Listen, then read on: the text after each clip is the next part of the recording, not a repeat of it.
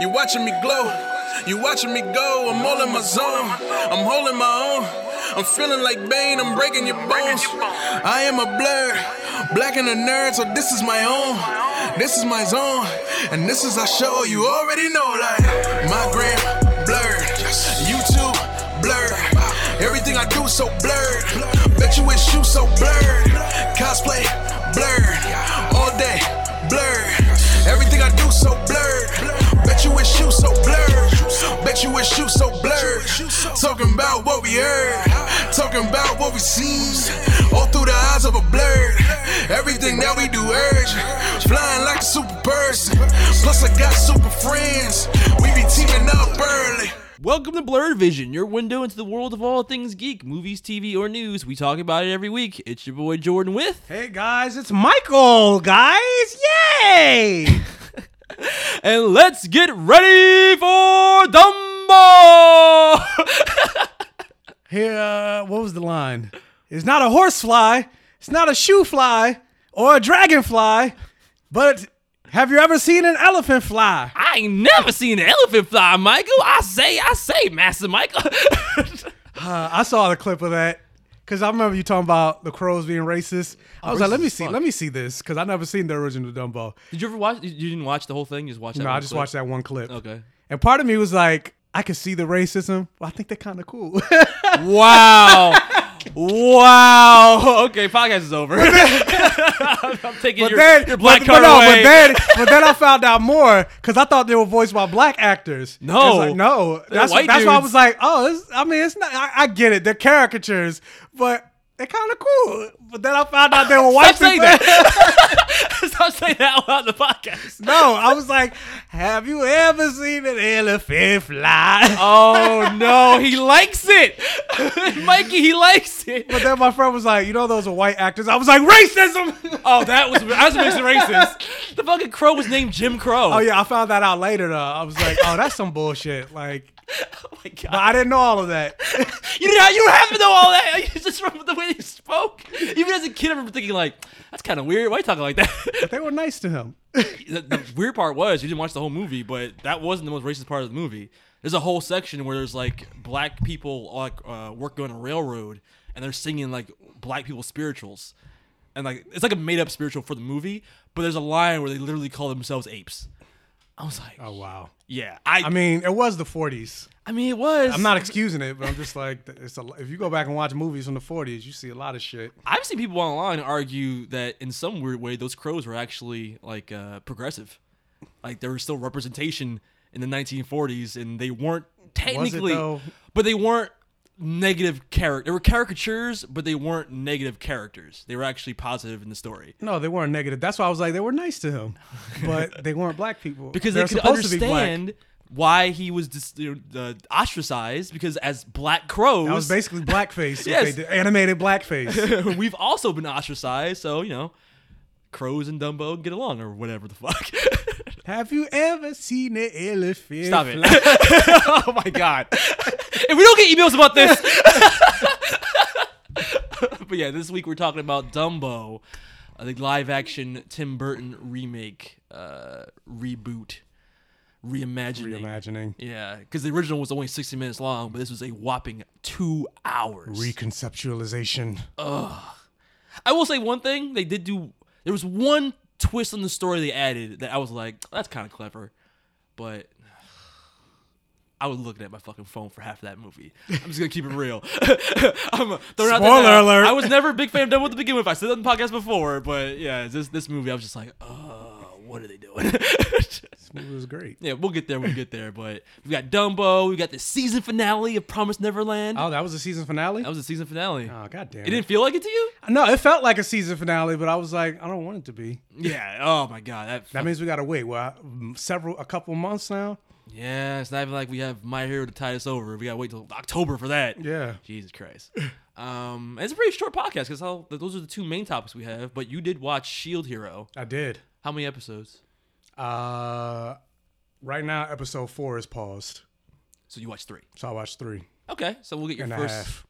3.5. All right, so we'll get your first impressions of the first 3.5 episodes of Shield Hero. Sheeta? Shida Hero. That's the Japanese way to say it. Shida Hero. Racist. I don't know. Did they say it like that? No. Okay, I'm racist. But maybe you can convince me to watch it. The theme song is pretty. It reminds me of the rappers in Devilman Crybaby. Oh my God, is that a good thing? No, yeah, it was good because I like the little rapper. Okay, but I'm not. I'm racist though. You are. Okay. Before we get into all that though, and news of the week, we have iTunes reviews. Psych. No, we don't. We don't got no iTunes reviews. Oh, okay. Come on, people, step it up. Come on, keep it up. But we do have a few emails to read, so I will jump over to our emails. We do have. Oh, we also have a few. I'm looking at the email notifications. We have a few new Patreon members. Joshua, $2 patron. Thank you, Joshua. Thank you. Jonathan Montgomery, $10 patron. Thank you. And is that it? Oh, and no, I guess it just said twice. That's weird. But thank you guys for your donations. I actually dropped the Beast Morphers review that I promised for last month. Literally yesterday. So literally the last day of the month I dropped it. But it's only like a half hour. Man, you know how hard it is to talk to no one about a show, Michael? It's very hard. For half an hour. By yourself? Yeah. Right? Just rambling to myself to no one. It is hard. Yeah. I also plugged your YouTube channel at the end of it, so.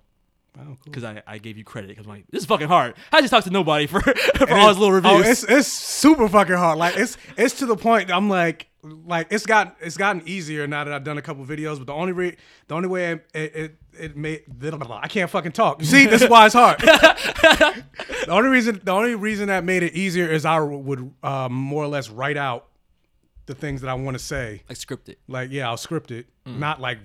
I'm not obviously reading it verbatim, but it's like just the general, like, okay, this is where I want to go. And this makes it easier to like talk. Yeah. But even still, I'm like, I need somebody else to respond. Well, kudos to you because I did that for half hour and I wanted to kill myself by then. I'm like, and every time I would get off track, I'm like, there's no one here to like get me back on. Like, you know what I mean? Like, there's no one here to help me with my train of thought. Just me and my cats. But yeah, if you guys want to hear my thoughts on Beast Morphers, the first 3 episodes, join our Patreon. The episode is already up. But for emails, here's the mail, it never fails. It makes me want to wag my tail. When it comes, I want to wail. Our first email comes from Daryl Roberto. I guess you didn't see it. At the guy who keeps wanting Jordan to watch Hunter x Hunter, how do you feel that this guy decided to watch Black Clover on nobody's recommendation instead of something that you've been wanting him to watch? That's cold, Jordan. It's real cold, Jordan. I had to prove to the internet that Black Clover was not as good as they were saying it was. And did you prove that? Okay, exactly. At least in my own mind, I can say that it's not as good as the people trying to hype it up to be. But it does have its moments. So as the person that ended up liking it. I liked it for moments. there were some highlights, but I'm not still watching it. I haven't watched it since I caught up. Until another like 50 episodes pass, and you'd be like, let's hit the threshold. Let me go. If the internet starts talking about how, it's so much better now, Jordan, you need to watch these new episodes, I'd be like, maybe. There's a lot of things I have to watch that I'm not 100% invested in still, like Doom Shield Patrol. Hero. Shield. I mean, I haven't watched that yet, so not even that. But like Doom Patrol, I haven't caught up with that yet. I haven't caught up with that either. Punisher. And then even like the new little trailers that they show with it looks like she got locked up into an insane asylum, and she's like Crazy Jane? Yeah, Crazy Jane, and she's like preaching or whatever. Okay. I'm just like, this doesn't line up with the plot, like the main premise. Well, granted, I'm like 3 episodes behind, but I'm like, this promo is not making me go, ooh, let me go check it out. It seems very episodic. Like, it doesn't seem like there's really anything tying back to the main plot line. It seems very loose. No. I think that's why I'm not invested. I'm just like, maybe they'll find their Professor X, maybe they won't, but whatever. At this point, who cares? Yeah.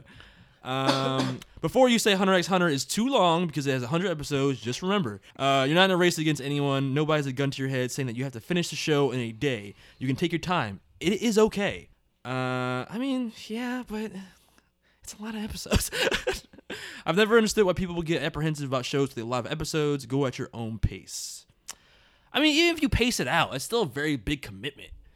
Like, even if I watch like One Piece, for example, it's like 1,000 episodes. If I watch like 3 episodes a day, I'm not gonna do math, but it's a lot. Yeah, it's like saying, "Oh yeah, I know Supernatural is about to be in 15 seasons, but you don't have to rush to watch it." It's like it's still gonna take a long time. Yeah, there's gotta be at watch. least some spark of interest there to like make me motivated to keep watching it.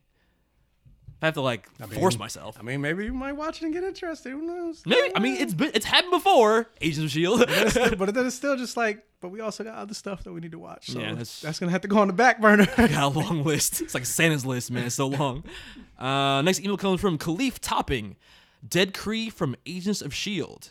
Hey guys, I'm a new listener that's following up on last episode's email section. Someone asked how the Dead Kree ended up on Agents of Shield. Oh yeah, we brought that up for Captain Marvel, right? Yeah.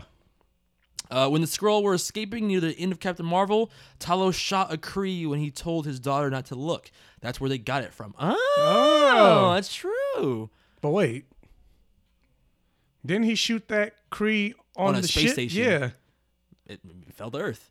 I guess. Like, how did it get to Earth? Well, I mean, I assume after that they didn't destroy that station, right? It didn't blow up, did it? I don't. Because what's his name? Nick Fury was there, so he knows where it is. So then S.H.I.E.L.D. would know where that space station is with the dead aliens. Yeah, I guess. So confiscate it or whatever. Yeah. See, putting it all together. Never mind. I'm like, I guess I'm thinking logically, but I'm like, but it's dead though. Wouldn't it have decomposed? It's like 20 years in the future. You know, Kree, they don't decompose. That's what I was like, let me, yeah, it's an alien, whatever. Great podcast and looking forward to the next episode, Khalif. Thank you, Khalif. Hopefully we do not disappoint with our Dumbo review. I know you're looking forward to that. As everyone is. Who's not looking forward to that? It goes in-game Dumbo, right? It's like neck and neck. for Nah, I think anticipation. Dumbo might be above. That's true. It's Yeah. true. I ain't never seen an elephant fly, Nah, Michael. me either. Next email. Oh my god. Oh, it's a long one. Guys. No, it's not. No. It's Mike86. I think it's somebody new. Yo, what's up, Blurds? Gilly, Esco, Dark. Oh, it's not him. That's Following Robin. We know him. I've been pretty much MIA, but trying to get back in the groove of things. I recently took a road trip to Nashville and binged 12 episodes. I had missed of your podcast. Oh, we are binge worthy, Michael. And now I'm all caught up again. Stars might be a little long. It should be a fast read, though. Let's see. I just want to touch on a couple of the recent movie reviews. First off, Captain Marvel. I disagree with one thing. The movie was pretty boring. I didn't hate it, but I compare this to Wonder Woman, and despite Wonder Woman having a weak third act, I love that movie. I pretty much agree everything else you guys said about Captain Marvel. Wonder Woman's theme song was so much more impactful than I'm Just a Girl. Preach! Say it again for the people in the back, man. And I actually rewatched the Wonder Woman No Man's Land scene. That scene still makes me emotional, dude. I still got choked up watching that shit. Like that one scene is more powerful than anything in Captain Marvel. So like, yes, the third act was weak, but in some ways, I still think it's a better movie. Yeah, I do. Yeah. Even when compared to the scene in BVS when she faces off with Doomsday, my opinion is that good representation is when a movie does a good job of making me forget about the representation by making me root for the main character regardless of gender/background. Yes! Wonder Woman was badass character for both men and women, where Captain Marvel had that one misplaced chick flick moment in a movie that wasn't really a chick flick. But there was a lot of them talking down about men, like, "Oh, I'm a girl and I can do anything. Men can't put me down." Yeah, but I'm like, It was very heavy-handed with its message. but I'm like, I kind of agree with that. Like, it wasn't even really. It wasn't really a chick flick. No, I mean it wasn't, but it definitely had more heavy-handed messages. Because about even then, like a female lot of empowerment than Wonder Woman did. A lot of quote unquote chick flick movies that are specifically about women. Because you know the stereotype. It's like it's all about emotion. It's like you weren't really. It's like they tried to do that, but yeah, not really. yeah. I don't think it was like a chick flick, but I do think there were elements at play that they had elements that were definitely part of their greater agenda/message of female empowerment. Like small things, like telling her that she's too emotional. That's a very, that's a condescending male attitude to have toward women. You know what I'm saying? Stuff like that. Like they definitely had those like hallmarks of like misogyny and like them and her kind of going against those misogynistic tendencies. Let's see. As the truck passes by. If the whole movie was written as a chick flick, then maybe that moment would have worked. I think we've all would have hated it though. Second, Aquaman was a high more than passable for me. Oh, okay. That's what we said, right? Well, that's what we said originally.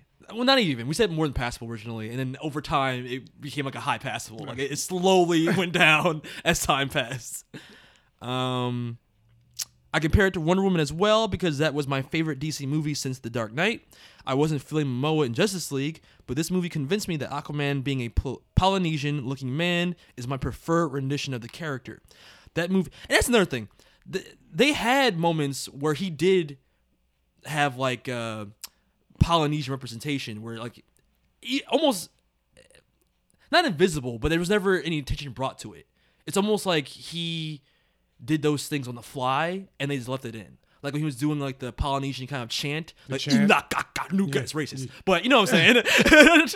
Yeah. Well, I feel like that was the only thing that I can think of. Yeah, it's true. I think that was probably the only moment. But like that was a little bit of representation. But that's still, that's still something though. Yeah. The movie had a strong third act, which made me like it more than Wonder Woman. The final battle was pretty easy to follow: crustaceans versus Atlantean people, crab people, and fish people. Then trench people joined the battle against the Atlantean people, and fish people and Aquaman joined the battle on a fucking kaiju. My favorite part.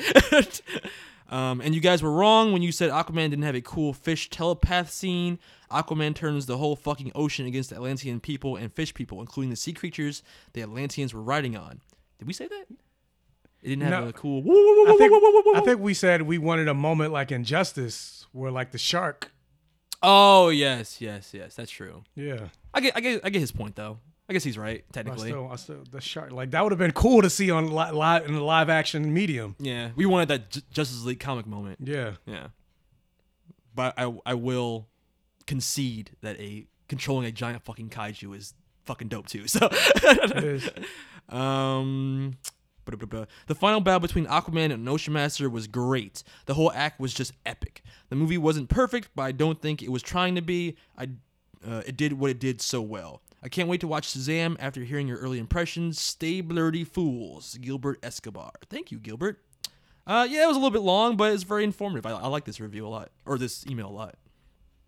And I hope you enjoyed Shazam, because I think Shazam's the best. I now agree with. I've been thinking about it for a week. I agree with you. It is overall the best DC movie. And I said The Dark Knight is my favorite DC movie of all time, but right under that is Shazam. I'm like thinking, I don't know how I feel about that. Right under that is Shazam? Dark Knight? Right under that? Huh? Or do you mean right under that just because if you were to list it out? Yeah, The Dark Knight is my favorite, and then Shazam will be... Well, when you say right under that, I think like, it's almost neck and neck. It's so close. No, Dark Knight is number one. Shazam is right under number two. Okay, all right, number two. All right. I guess I agree with that. It's hard for me because there's moments in Man of Steel and Wonder Woman that I do like more than Shazam. Yeah, there are moments, but overall, I enjoy the entire movie of Shazam. Yeah, more. It has surprisingly a lot of heart too. It did. That's what I think what made it like really like a strong movie. The characters and the heart that they gave the characters. And then like something that they did at the end kind of surprised me. I was like, oh, I didn't know they were going to do this. Oh, that's kind of cool. Okay. I know what you're talking about. Yeah. That was really cool. But then you think about it and it's like, God damn it. You know what I'm talking about? Yeah. All right, next email comes from Daniel Villasenor. Question of the week. What's up, Blurred? So here's the question of the week. It is a conjoined question. All right, so here it is. If you were the Arbiter, what would be your plan to destroy the Rangers of every world? I mean, I guess technically I am the Arbiter. I was going to say, you are the Arbiter. You're the writer. I'm just sitting here as a casual observer. Yeah. What would be your plan? What would be your plan, Michael? I was like, you already have a plan. You're writing a whole series about... I want to hear your thoughts. What would you do if you were to kill every Power Ranger in the multiverse? I'm like, I need time to think of this. I don't know, Jordan. What's your plan? I mean, it's pretty simple. I go to that world. I found the Rangers of that world. And you kill them. I kill their asses. They run away. I chase them. I will go after their parents. Oh, that's fucking dark. That's real dark. Yeah. Okay, well, considering that for the most part, at least to the villains, the secret identity of the Rangers is not a secret. okay, well, here's some insider baseball on Unworthy, and it's not really spoilers. There's actually supposed to be a moment in episode 2 that was cut out that was supposed to kind of hint toward this, but the Arbiter is not like pure evil, so he wouldn't kill innocent people. Like he wouldn't, to get to the Rangers, he wouldn't kill people's parents. They think that other people are in danger because they don't know what his intentions are, but he won't do that. And there's a moment in episode 2 where Bulk and Skull show up that got cut out because it didn't look good, but they basically just do like the Bulk and Skull thing. Where they just like, you don't watch Power Rangers. I'm like, who am I talking to? I know who Bulk and Skull are. I right. watched Power Rangers up until Turbo. Don't fucking. Oh, okay, all right. He's like, must respect my Power Rangers name.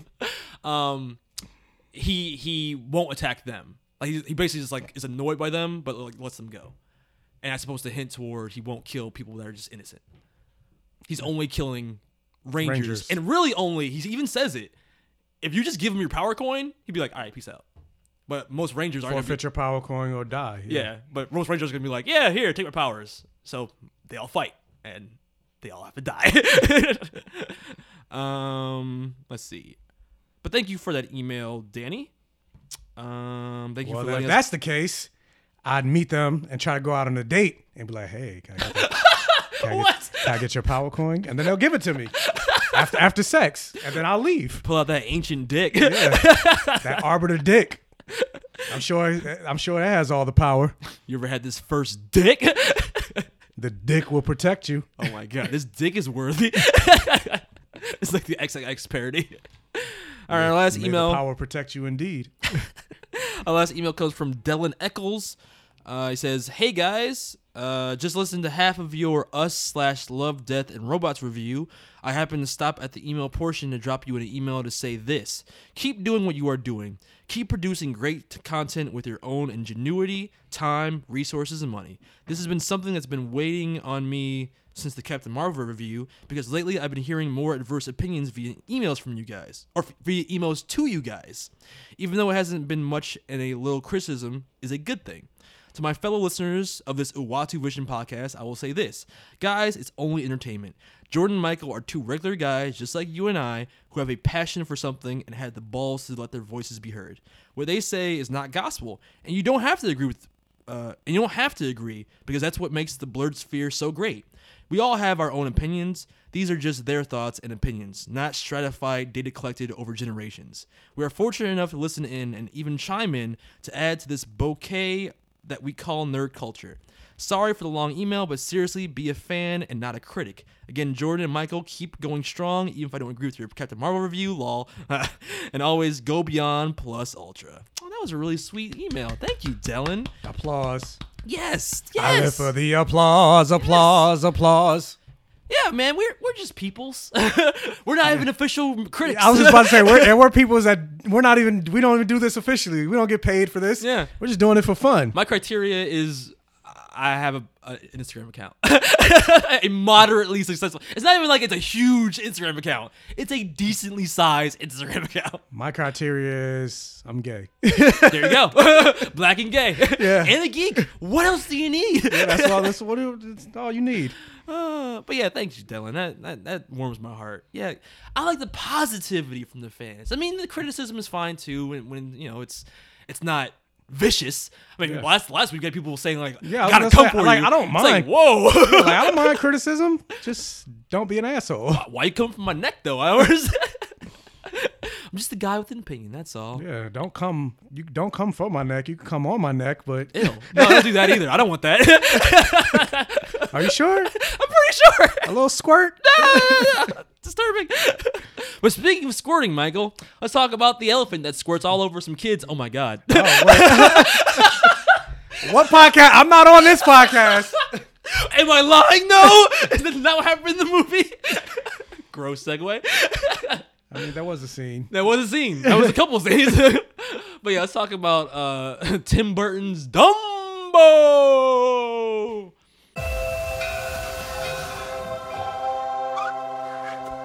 Welcome, baby Dumbo. We're all family here, no matter how small.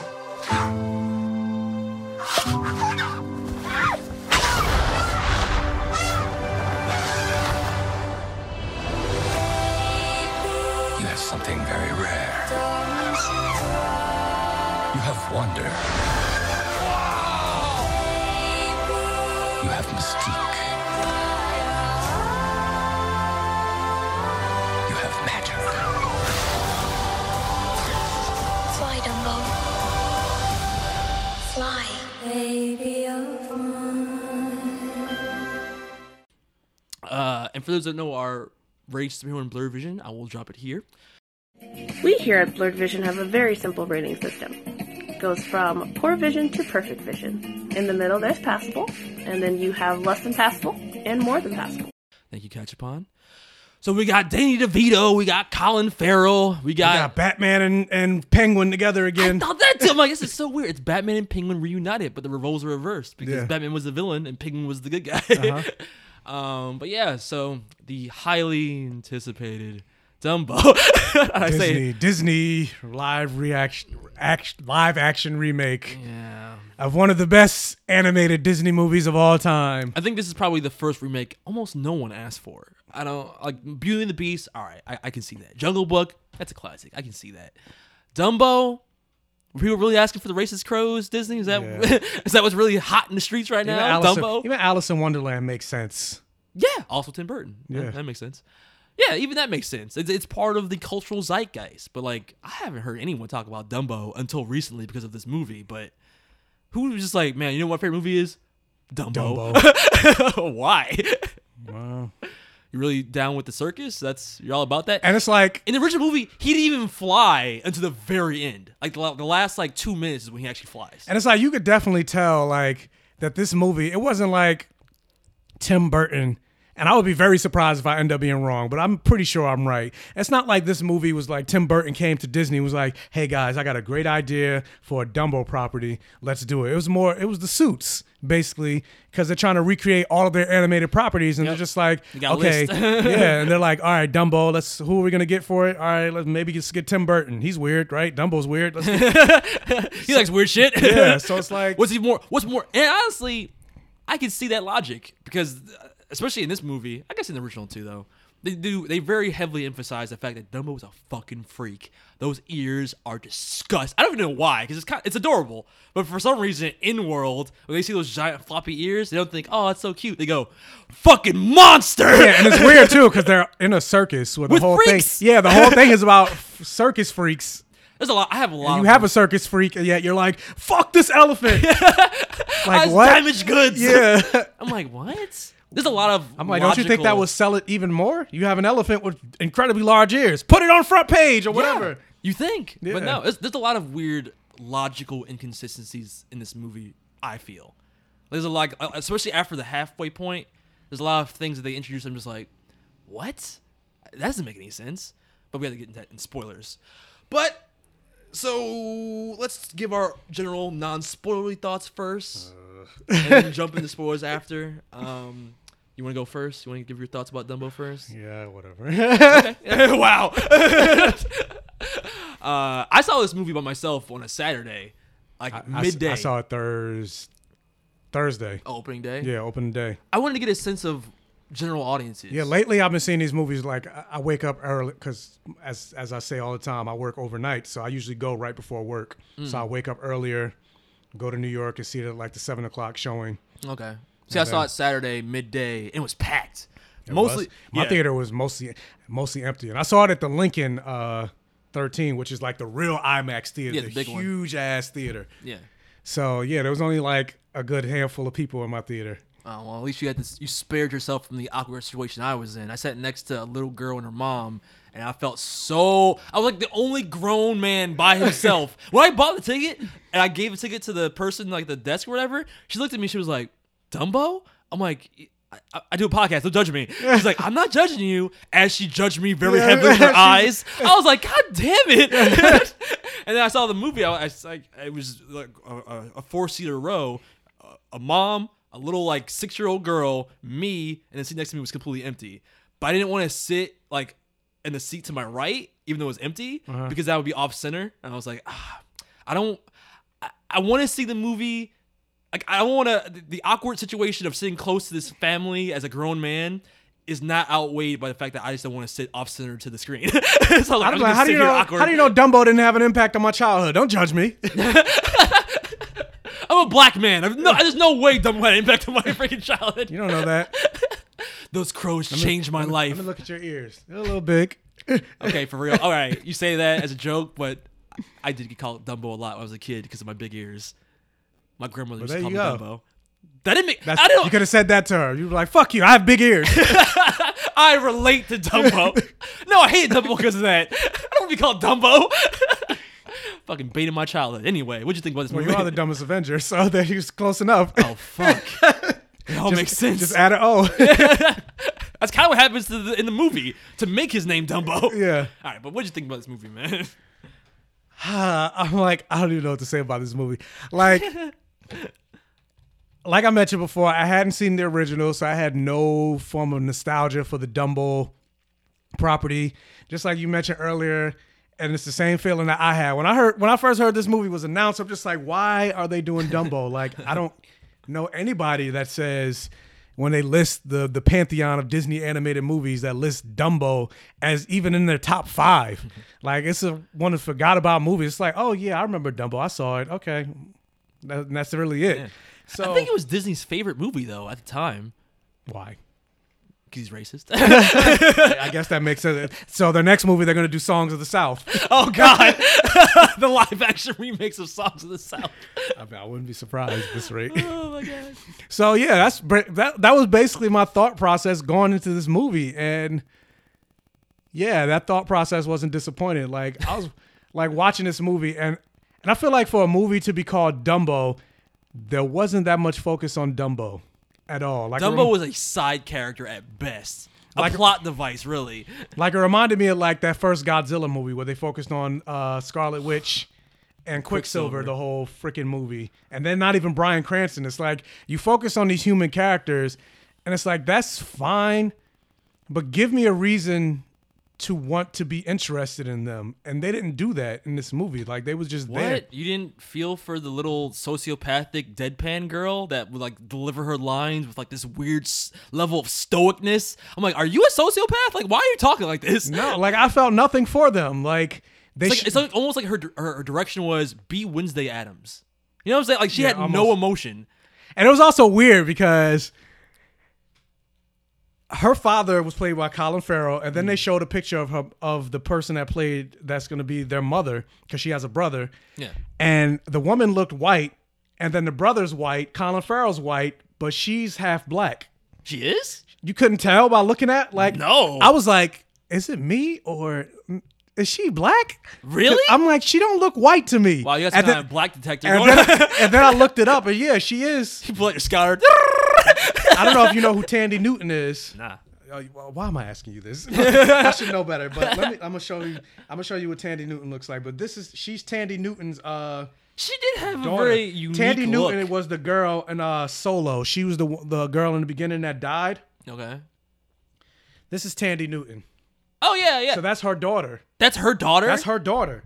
And I was like, wow. She did have a are they doing a unique Cinderella type where it's like everybody's a different race?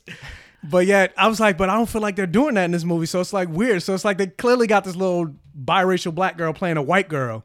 Yeah, I didn't think she was black though. Like I thought she looked a little exotic, but like I never was like, oh, she's definitely half black or something. So I thought she was just like a white girl. So immediately, it's not something that like annoyed me or pissed me off or anything like that in the movie. It was just that was just something I was like, this is very weird. So just like immediately, I was just like tuned out of the movie. Okay, so in my head canon, the mom had an affair with the strong. That's what I was just about to say. I was just about to say, like, so clearly you beat me to it. So I was like, but clearly the father's been going away in war. Yup. So Lucy, you got some splaining to do because that's not his child. Hey, that strong man was also pretty smart. So and he was smiling a lot. So he's like, yeah, you don't even know, motherfucker. That's my kid. But going back to what I was saying, like, I got no real character development for any of these human characters that they were like they were follow or that they profile throughout this movie. Like, again, Colin Farrell's character, he just came back from war. He's coming back to his home life at the circus. They didn't really tell me. And then you see, just like in the trailer, so it's not a spoiler, he comes back from war. He lost his arm. They don't really go into how. They don't go into like his relationship of him leaving the war, what he meant to this circus and him coming back and what that means for him to come back. The relationship that the kids had with the mother, what the mother means to them, what the mother means to the father. Like, they didn't go into none of this. So it's just like, why do I care about these people? Because, in Disney movies where a dad there's no mom anymore, you feel for the father. He's a single father just trying to make it work with his kids. But give me more than that. Yeah, I don't give a fuck about him. But I will say, I did like the moments that they showed Dumbo. I enjoyed seeing Dumbo. I actually caught the feels for seeing this blue-eyed CGI elephant. Like, they look great. And even with the caught feels? I caught the feels a little bit. Like the moment in the you saw this in the trailer. So the moment where the mother was trapped in the cage and they locked trunks together. Huh. Okay, maybe I'm jaded because that was a scene from the original too. Well, I didn't see the original. I know. So I mean, maybe it's because I have a point of comparison, but I feel like the original had some feels between the mom and Dumbo because they allowed the adult elephants to speak. Dumbo didn't speak in the original either, but the adult elephants did. So the moment where she locks trunks with him like that, remember how like the woman was singing that song, like the random bearded lady, wherever she was of the circus, Mermaid lady. The mermaid lady, yeah. It was actually Dumbo's mother singing that. And I feel like that song has more impact when it's coming from his mother and not just a random woman singing it as they're having the scene together. You know what I'm saying? Like, felt impersonal that way. But I guess, if you don't have that reference, you don't know what you're missing, so. But yeah, it's also seeing the way they were like cruel to the mother and even cruel to Dumbo. I was like, somebody call the Legion of Super Pets. Like, fuck these humans. I hate these fucking humans. Super Pets? Yeah. Like, where's Crypto? Save them, Crypto. But you don't need saving. You don't need Crypto. Dumbo is Crypto. He's a 200-pound wrecking ball that can fly. Like, do you know how terrifying that is? This movie made me realize how terrifying a flying elephant would be. But he needs a feather. Does he? And so, yeah, like, I don't know. I thought the movie looked great overall. Like, that's one good thing about Tim Burton. Like, Tim Burton knows how to imagine and create, like, a world. Like, if you think about Edward Scissorhands, Nightmare Before Christmas, Batman and Batman Returns, Alice in Wonderland. Like, he's got a very unique aesthetic. Yeah, a lot of his movies look great. The Corpse's Bride. And honestly, all his movies have like almost a circus-like aesthetic. Like, you know what I mean? Like how the weird gothic architecture he has, a lot of like the curls and stuff, and the designs, which is basic. So it's a circus. Maybe that's why they gave it to him. Yeah, it's like, you make circuses all the time and things that aren't circuses. Here's a circus. Have a ball. So, I mean, that's the thing about the movie. At least it was nice to look at. But, like, overall, it was just like, it was a movie. It was a movie. So, yeah, I would give the movie a passable. God damn you. I hate the fact that we keep falling into the same, like, ratings. Because I'm just going to say it. I also give it a middle-of-the-road passable. And it's because, I feel like for me, though, it's a little bit different because I do have the original as a point of comparison. So earlier I mentioned that they did one twist to the original story that I kind of liked, but it wasn't enough to save this movie for me. The original movie was only 60 minutes, so only an hour. This movie is double that. So what they do is about the 45-minute mark, the original movie ends. Like they basically get to the point where when he flies for the first time, that's where the original animated movie just is over. But in this movie, they keep going. And what's his name? Batman. Michael Keaton. Michael Keaton's his character is interesting to me because it's really a Walt Disney parallel. Like, you know what I mean? Like, they introduced this character that was not in the original at all. In fact, almost none of these characters are in the original. The original is basically just about Dumbo, the little mouse they show in like a little top hat. That's like a little cameo in this movie. And it revolves around the animals. But in this, they introduce that family, and the family is completely made up. So basically, the A-plot of this whole movie is completely made up for this. Which, funny enough, I'm like, it's almost like a race swap because they got the little black girl playing a white girl, And then in the cartoon, the mouse was brown, but then in the movie, they made the mouse white. Oh, wow. Wow. That's not a race. That's a race. The mouse's color is not a race. It's a race. But when they introduce the villain, which is Michael Keaton's character as this Walt Disney parallel, I thought it was kind of interesting because essentially what happens is this this Walt Disney-like person buys out the circus because of the main attraction, Dumbo. And they basically take the circus to a Disneyland-like place. Yeah. And a lot of things that happen there, again, all filler, but I think that twist of the story was an interesting place to take it. Because like it didn't make sense that the story ended in the original. Oh, he flies for the first time. Story over. It's like, no. When the elephant flies, you think that's where the story would start. So I am glad they kind of like fleshed it out in that way. But it didn't do enough to make me actually feel for the characters, like you said. Like the family, yeah, you don't learn about where he's been or his relationship to the kids before he came back from the war. I don't think you really needed to, but they didn't establish their relationship enough in the present day either. Like it really just becomes about the kids kind of just being the mouthpiece for Dumbo. Like every time there was a scene where they had to explain what Dumbo was feeling, they had the kids just say it. Like, oh, what's he doing? Oh, Dumbo's scared. Oh, what's he doing now? Oh, Dumbo doesn't want to fly. Like, you know what I mean? Like, they literally had the kids just be the voice of narrator, Dumbo. yeah, the narrators. I don't know. This movie didn't have enough heart for me to make it an emotional movie. But I say that at the same time feeling like I'm a minority, though. Because my theater, at the end of it, applauded. Like, there was literally a round of applause by all the people in my theater. I was like, really? Because your theater is weird. Really, guys? I think what also kept the movie from being higher for me was the fact there was a lot of, like I said, logical inconsistencies. So the thing we talked about with Dumbo, is stuff toward the end. A lot of choices that were made to make the Walt Disney villains seem villainous, but it's just like, why? Oh, at the end of the movie, I was like, what is this? This is like... There's a lot of things with I was like, nah, this is just became a... Like, I get it's based on a cartoon, but this just became a straight cartoon. But this stuff wasn't based on a cartoon. This is all made up for the movie. Well, no, I'm just saying, I know the cartoon, like, it's a cartoon overall, like, it's based on a cartoon, whether it was in it or not, but I'm just like... What they did at the end, I was like, come on now. There was no excuse for the lack of logic in some of the choices that were made.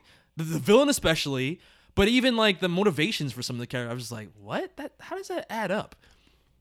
And then even the ending, I was just like, all right, this is a little cheesy. The ending was super cheesy, but I also kind of liked it because at least it gave some closure to the Dumbo story that wasn't in the original. But the very last scene, at the same time, also made me realize, wow, a fully grown elephant that could fly would be Godzilla-like. Like, it would be a monster that would destroy society if it was let loose. You know how heavy an adult elephant could be? I looked it up because I was terrified. Like a ton? 1,500 to 2,000 pounds. Yeah, a ton. So basically a ton. Yeah. So imagine a 2,000-pound elephant flying through a skyscraper. Like, it'd be like a fucking wrecking ball. But even the 200-pound baby elephant, there are moments where it flies into people accidentally, and I'm like, your arm would be broken. Yeah, you should be dead. Yeah, it's like Brightburn with Dumbo. Yeah. But yeah, I just give it a straight passable. I don't hate it, don't love it, but it's not for me. I can't even recommend it. I can't recommend it, but at the same time, again, I've seen kids loved it. So I'm like, is it just me? Am I just old and jaded? So yeah, Jacob, I guess you would love this movie. Maybe. Xander, you would love this movie. Well, maybe not Xander. He's a little evil. He's a little evil. Yeah, but all right, let's get into spoilers then, since we both have the same rating. What do you want to talk about first? I'm like, with the ending, I was like, okay, I get it's a flying elephant, so you can't always use... But I'm like, the mother elephant and both of them were raised in captivity the whole time. So to release them into the wild...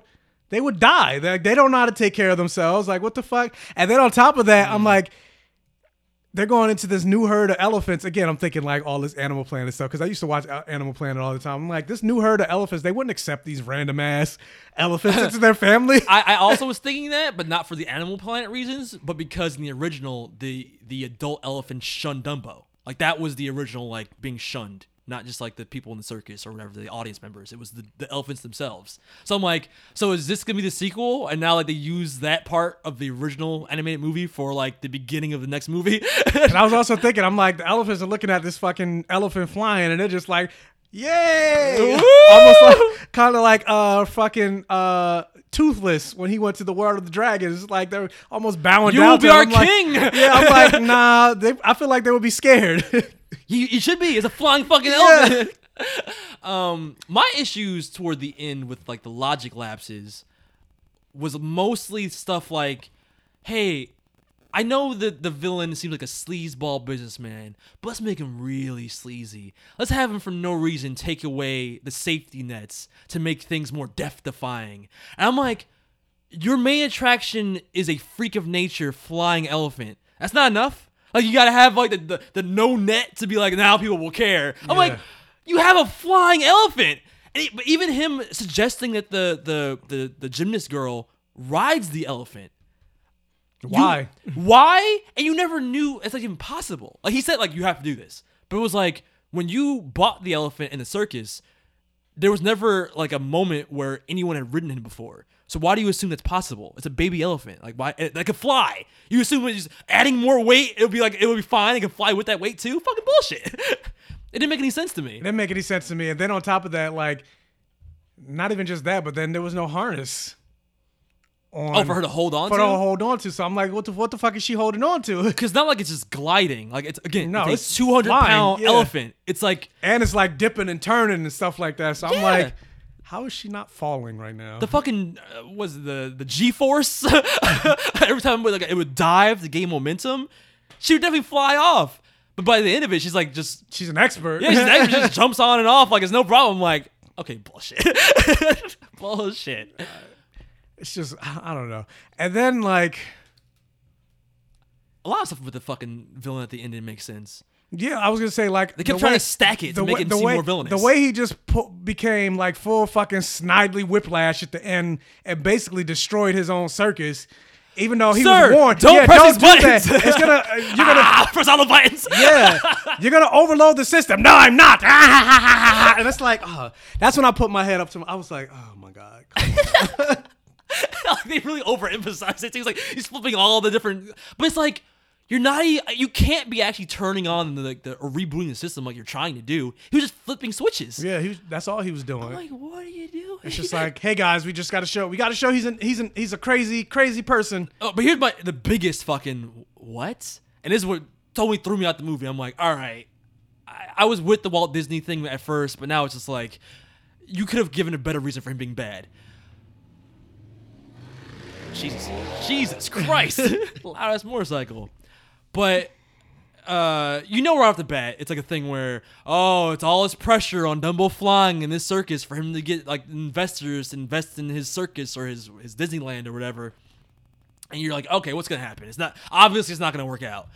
But Dumbo flies. Like, despite there being problems with the net he tries to take away and the girl almost falling to her death, Dumbo ends up flying a few laps around the circus. Everybody's like, "Oh my god, it's happening! It's a flying elephant!" Yeah. But then it turns out, and this is all original for this movie, but his mother was taken to the Disneyland prior to them getting there, and they didn't know that. Yeah. So Dumbo hears his mother's call, and in the middle of like his stunt event or whatever, he flies out of the circus tent and to his mother, and for whatever reason, even though these people all saw an elephant fly for a good while, like it was flying around the entire... Boo! They booed! Everyone booed! To the point where the investor was like, I'm not going to invest in this. It doesn't work. Like, you can't control your animal. What do you mean? You just saw a fucking elephant fly. Yeah, I thought the same thing. No! I was like, this doesn't make any sense. It's a miracle of nature. And you've seen it with your own eyes. A few laps of it even. It had enough time I don't think it did. Never mind. I was gonna say it also like blew water on those kids, but I think that was in the original circus, right? Yeah, That wasn't that time. That was in the original. Yeah, I think that was in the original. That was the first time. Yeah, the fire. Yeah. Yeah, okay. But still, it did a few laps around that fucking tent. So it's like, you see this freak of nature actually fly. That should be enough for you, but no. And with what's her face riding its back that second time. Yeah. Yeah, like, no. Unless you can control it, I'm not going to invest in this shit. So then, the solution is simple. All Dumbo wants is his mother. And the kids even tell the Walt Disney clone that. Hey, man, all he wants is his mom. If you give him his mom, if you let them stay together, Dumbo will do anything you want. What does he say? Nah, we gotta kill that shit. We gotta kill that mom. Like, what? Why? I'm like, you think that's gonna make him follow you now? Like, his logic was, if I kill the mother, then he'll only listen to me. But I'm like, why do you think that? It's not like there was ever a time where, first of all, it's not listening to him at all anyway. Like, it was only listening to the kids, the Colin Farrell, and kind of the gymnast girl. So I'm like, if it was already listening to them, and they're telling you that as long as it's with the mom, he'll do whatever, why is your solution, nah, I'm evil though, so I gotta kill the mom? yeah, I'm like, that's exactly why. Because you have to be like, oh, I hate this guy. This guy's evil. He's willing to kill an elephant. He's willing to damage his own circus system with the with the switches. It's like, just do better. do better. I don't know. I mean, yeah, that shit. Like It's almost like, was Johnny Depp supposed to play this role? of Michael Keaton. Yeah. I could kind of see that actually. That would make a lot more sense. I like- could see him doing that shit and it not coming off more logical, but like I could see him being zanier. Because we know Michael Keaton's a fucking phenomenal actor, but it's just like, in this, it was... He worked as a slimeball businessman, but when he started like going off the chain like villainous, it just didn't make sense. It was stupid. It was too much. Yeah, fucking bullshit. What was I gonna say? Danny DeVito was fine, though. Yeah, I like Danny DeVito. I thought he was serviceable. Yeah. He was Danny DeVito. Yeah, like, he's Danny DeVito. kind of likable too. There were moments where he helped them, so like it wasn't like he was like a complete bad. He was greedy, but he wasn't like a bad guy. The ringleader in the original was more villainous than he was. Yeah. And And I mean, I like Colin Farrell for the most part. I felt like he was trying to do something, like in terms of like acting and stuff like that. Like, like trying to bring something to this movie. I liked his acting. That's what I wanted to say. I liked his acting, but the entire plot line felt so tacked on because at the end of the day, all it was just a parallel Dumbo story. He didn't have an arm, so he was ostracized. It's like Dumbo's ostracized. But even then, it's like disability. That would have been a perfect way, because I talked about before, they didn't really go much into these human characters. Like that would have been like a perfect thing, like almost kind of like what happened with Toothless and fuck, why can't I remember his name?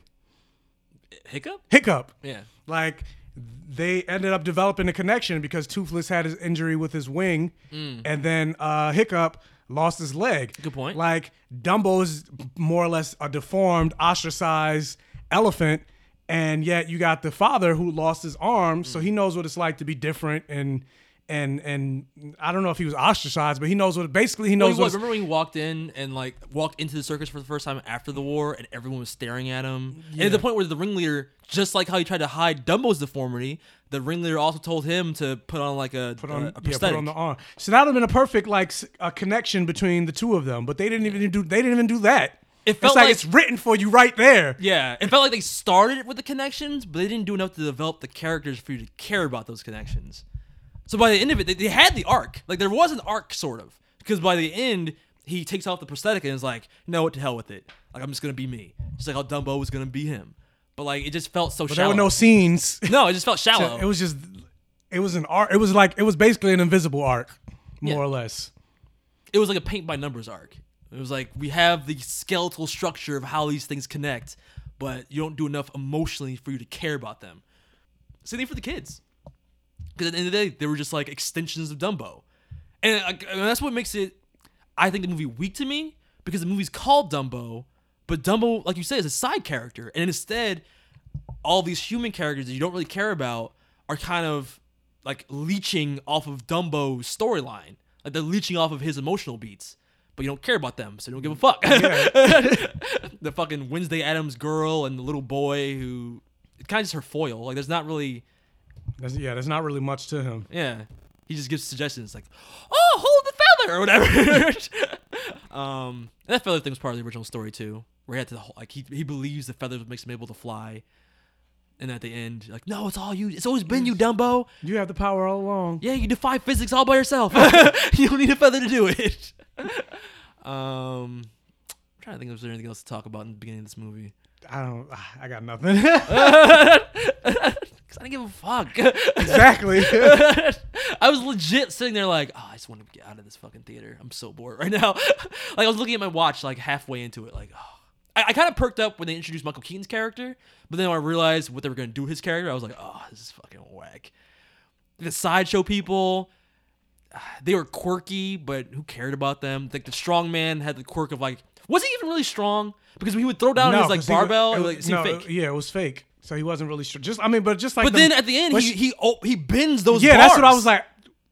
What? So I was like, wait, was it fake or not? It's just like the mermaid girl. She wasn't really underwater. It was like a thing where it made it look like it was illusion. Basically, it made it look like she was underwater, but she wasn't. But at the end, he really bent those bars to save Dumbo or Dumbo's mom. Well, maybe he's a slayer. I was like, I got the joke, but then the joke became real. So I'm like, I don't understand what I'm supposed to believe here. I don't know. Him being the accountant or whatever. Disney. They're all wearing different hats. But also because they didn't want to make it seem like super racist. Yeah, I'm the strong man, and I talk like this the whole movie. But I'm also super smart and can do your books. Yeah, I guess that was their way of kind of skirting the racism of the original. I mean, they didn't reference racist shit. Like, they referenced the roustabouts that are the railroad workers I talked about. They're called roustabouts. No, I'm like, I don't know. Danny DeVito says like one line about them, like really early on. It's like, oh, I have the roustabouts doing it. It's like, oh, okay, that's a reference to those slave people. And they also took took out the weirdness of Dumbo getting drunk. Instead, they had, but it was even weirder because like at least he was drunk before, so he saw like the weird illusions or hallucinations. But in this, it was magic. I was like, was it dark sorcery? Because it's like a circus act. But I'm like, they're making big balloons that become living animals that dance, and like Dumbo was like getting entranced by it. But I'm like, is it dark sorcery? Like, I mean, it's a world where an elephant can fly, so I didn't understand that. It's all tricks. And they replaced the crows with the wrestling announcer. That was my joke at the beginning of the podcast. Yeah. Rather than like, oh, I never seen the elephant fly. They have the wrestling guy go, you've never seen a horse fly. Let's get ready for Dumbo. I was like, wow, it's so corny. But I've been saying it all weekend, so I'm pretty corny too. I was just about to say, well, you're kind of corny. Dumbo. Even how the name, like he got his name because he was Baby Jumbo at first. Yeah, and the sign when they tried to hide the fact that he had the big ears was "Dear Baby Jumbo," and he was like in a little bassinet with like a little like baby headdress on, so you can't see his ears. Mm-hmm. But then when he falls out of the bassinet, the sign gets fucked up, and the D falls down to replace the J in Jumbo to be Dumbo. And everyone's like, "Oh, Dumbo! Oh, it's Dumbo! Hi! Oh, Dumbo!" And I don't remember how it goes down in the original. It's a freak elephant! Yay! Oh, that was it. Even though I paid to come see freaks. Yeah, I don't get that. But my issue was, in the original, the human characters are all assholes. So they call him Dumbo. I don't remember why the mouse ends up calling him Dumbo, because that's an insult. But in this, it's even worse, because it's the kids that like him, and they go, let's call him Dumbo now, because if we call him Jumbo, he'll be sad, because his mom's name is Jumbo. And I'm like, one, can this elephant understand English? So he would be sad. Apparently he can. I mean, but like, you know what I'm saying? Like, I don't, why? But it's like, you willingly call this elephant the insult name? If he can understand Jumbo, you don't think he understands Dumbo? And it's like, we'll call you Dumbo. You like that Dumbo? We'll call you Dumbo. No, he wants his own identity. It's like calling me fathead. Like, oh, you got a fat head. But I'm going to call you fathead now as a term of endearment, fathead. Like, well, yeah, it is kind of true. I do have a fat head. That's what he said. I don't know. That reasoning was so weak to me. It's like, let's just call him Dumbo because... This whole movie was weak to me. But yeah, passable. It could have been worse. They could have kept racist shit in it, I guess, and that would have made it worse. Yeah, it could have been worse. But I will But say is that this. saying- is that saying so? Is that saying much? No, well, I'll say this. It definitely made me see through the thin veneer of these Disney remakes. Like, I was excited for them at one point. Like, I was kind of like, oh, Beauty and the Beast remake. Oh, that's cool. Oh, I lied. No, it's pretty neat. But, like, seeing this makes me go, like, oh, these are really all just, like, executive corporate decision. There's really not any love in this. But it's also because it seems like they're trying to redo everything and not the things that people actually love. Well, they're trying to do it all. That's what I'm saying. They're trying to do everything instead of the things that people actually had some level of enjoyment about. They're just trying to monetize their old backlog of stuff. Basically. Yeah, get some money out of the old properties. Yeah. Kind of like what they're trying to do with Star Wars, more or less. Oh, Disney. Sucking the blood out Like, of fucking... yeah, let's not do like Knights of the Old Republic or young Obi-Wan movie, but let's do Solo. Let's do Boba Fett. Let's do Mandalorian. Let's do I don't know, Leia when she was in diapers. All right, well. It's like no. All whack. No. All whack. But you know what's not whack? Season finale of Promised Neverland. No, it's not whack at all. Let's talk about it. Yeah, let's get in the Promised Neverland, bruh.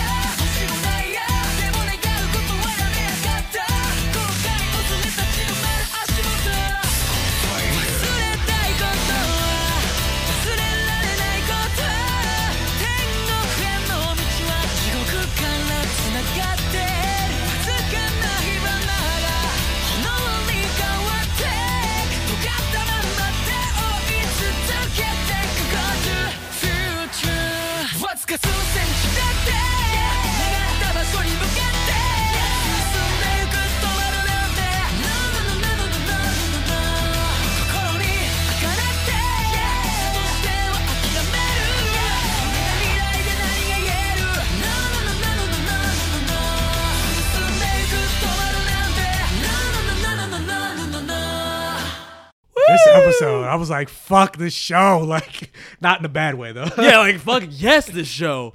This... I'm like, front this to back. fucking show. Let's not even be around the bush here. Perfect Vision, right? Yes. And let's just say it, the whole season, right? Yes. The whole season, Perfect Vision. Yes. I think there was maybe one episode that we said wasn't Perfect Vision. I think it was Yeah, like, we gave it more than passable. Yeah. That's like My Hero Academia levels of like good. I'm jaded now. Like my taste for anime is now up here. So if Shield Hero is not this good, I have a problem with it. Because this is the modern day Death Note, dude.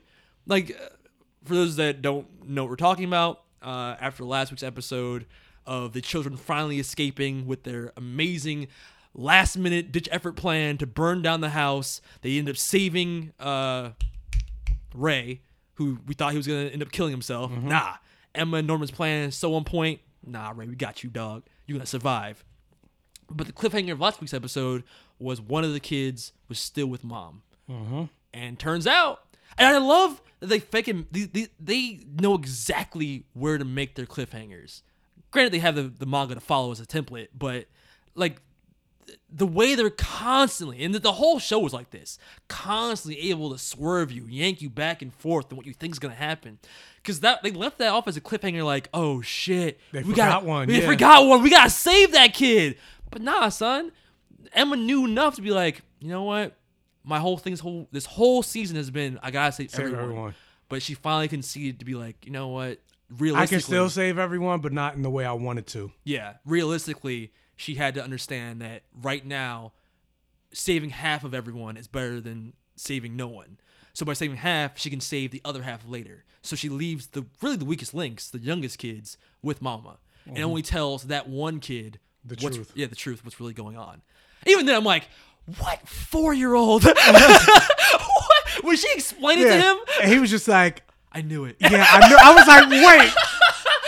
There's no way. There's no way that all these kids in this fucking I'm like, I'm 33 and I'm like, I feel dumb. I'd be dead. Yeah. I wouldn't even be able to fake it. Like, you know what I'm saying? Like, if I, especially the way mom looks when she has her creepy looks going on, I would never I would be break. able to, I would break. I'm like, I know everything. Please don't kill me. But yet somehow this little They're planning to escape tonight. But yet somehow this little 4-year-old was able to keep his mouth shut and be very calm about it and go along with the plan. Because then mom, because, you know, mom's been through it before too. She knows all of the possible ways people might escape. So she runs right to the wall they're escaping from. And they reveal, I think in this episode they also reveal. She's a fucking badass. You saw the way she jumped up that wall? Bruh. I was like, bruh, what fucking bionic woman ass? Bro. Like, if they didn't have a good plan and it ended up her chasing them, they would have been caught so fast. They'd have been fucked. But they reveal that the way they're actually going to get across the big chasm, the big cliff over the other side of the wall, was basically like zip These line. fucking kids. Like, I'm like, what? And then they show like the little training montage. I was like, these fucking kids. But I'm like, they didn't reveal to us what they were doing to train for this moment. But then I'm like, mom's so smart. Yeah, I was like, but she nobody wouldn't see them. saw this. Yeah, like practicing zip lining. She would be like, yeah, there is a cliff. Like, you know, I feel like the mom would have put it together. But you know what? For the sake of the plot, I'm just gonna go with it. So the kids were practicing zip lining. So all the kids zip line across. And there's a moment where one of the kids is like scared. Like one of the younger kids is like, I'm scared, I can't do it. I'd have threw her ass. Bro, and at the same time, you know mom was like running toward them. Granted, they didn't know that. They didn't know that, but we as the audience did. So I'm like, bitch, you better run. You better. If I saw it, because Emma was like one of the last people. So I'm like, if she grabs I thought Emma, that's what was gonna happen. like, I thought the kid was gonna go across, and then Ray was gonna look back. And Emma would have got grabbed. Yes, we'd be already grabbed. I'm like, no! Like, I was ready for it. But no. Ray and the little kid get across, and then the mom gets to the wall. Even at that moment when Emma was just standing, I was like, you fucking better go! Yeah. Why are you standing there? Jump, bitch! But it's like, we were so, just like me, just like you, I was so fucking amped. Like, this show, that's why I keep calling it the modern day Death Note, because like, for it to be no action, like the tension they build in these moments, it feels like My Hero Academia. Like in the same way that I'm like, bitch, you better move. In the same way I felt when Deku was fighting Muscular. And I'm like, Deku, you better fucking move. You better fucking run. You know what I'm saying? Like that level of like, I don't know what's going to happen. I love these characters. I'm scared for them. And the tension is so built perfect. So pitch perfect that you're frightened for them. Like legit frightened. Edge of your seat, white knuckle thriller scared. And they had that moment where she looks at mom and she's like, bye, bitch. But more emotional than that. But the fact that in that one moment, it's communicated like, we won. Like, you lost. Like, like you thought you broke us, but no. We're going to fucking make it out of here. She zip lines across. And then you get the very emotional backstory Of the mom. of mom. Isabel. And you realize that, you know, I mean, we already kind of could see that from the sister, that these people have all gone through the same thing the kids have gone through. So you kind of, from there, you kind of can piece together, like, okay, so they're kind of victims of their circumstances. But then you actually see, like, the emotional backstory of, like, the person she actually cared about. Not unlike Emma and Ray and Norman, she had someone just like that when she was coming up in the orphanage. Who ended up dying. And then you don't really, it's like a montage. You don't really see like the details, but then you see that she was approached for being a mom candidate. She, of course, took it because I honestly, I can't even chagrin her for it. I can't get mad at her for that because if you were given the options, look, there's demons or you prolong your life by becoming a mom, you know, what are you going to choose? You're going to choose to stay alive. And I thought it was so fucking, I did not see this coming at all. I don't know if you did, Mr. Prediction Head. No. And it's like, I should know by anime rules, similar hair. Like, you know what I'm saying? Like, if you look at the hair, the black hair, it's like, oh, I can kind of see it now. But they reveal that Ray is the son of mom, of Isabella. I was like, oh, that's why I was like, fuck this show. Yes! Because it's like, they reveal it because the boy that she had a crush on, like, played this little song on his, like, guitar, mandolin, or whatever, and she would hum it. And she would hum it as she was pregnant. Because to become a mom, you have to give birth to go back, like, to have a kid go back into the system of the orphanage.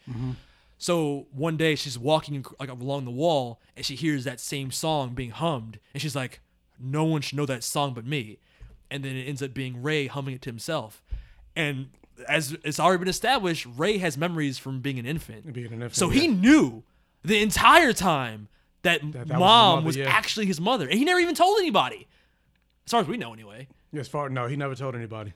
Like, what did you feel in that moment when they revealed that it was actually Ray being her real son? That's what I was like, I stared at the screen with my mouth open. I was like, how did I not see this? Like, what the fuck? What did he say to? I was like, what a twist! Why did you give me up or something like that? Yeah. I was like, oh, and her expression, because she clutches her stomach and her eyes get really big, and you can see, like, in moments like that, you can see she's still a person. Like, she seems horrified by the fact that she realizes that that's actually her son.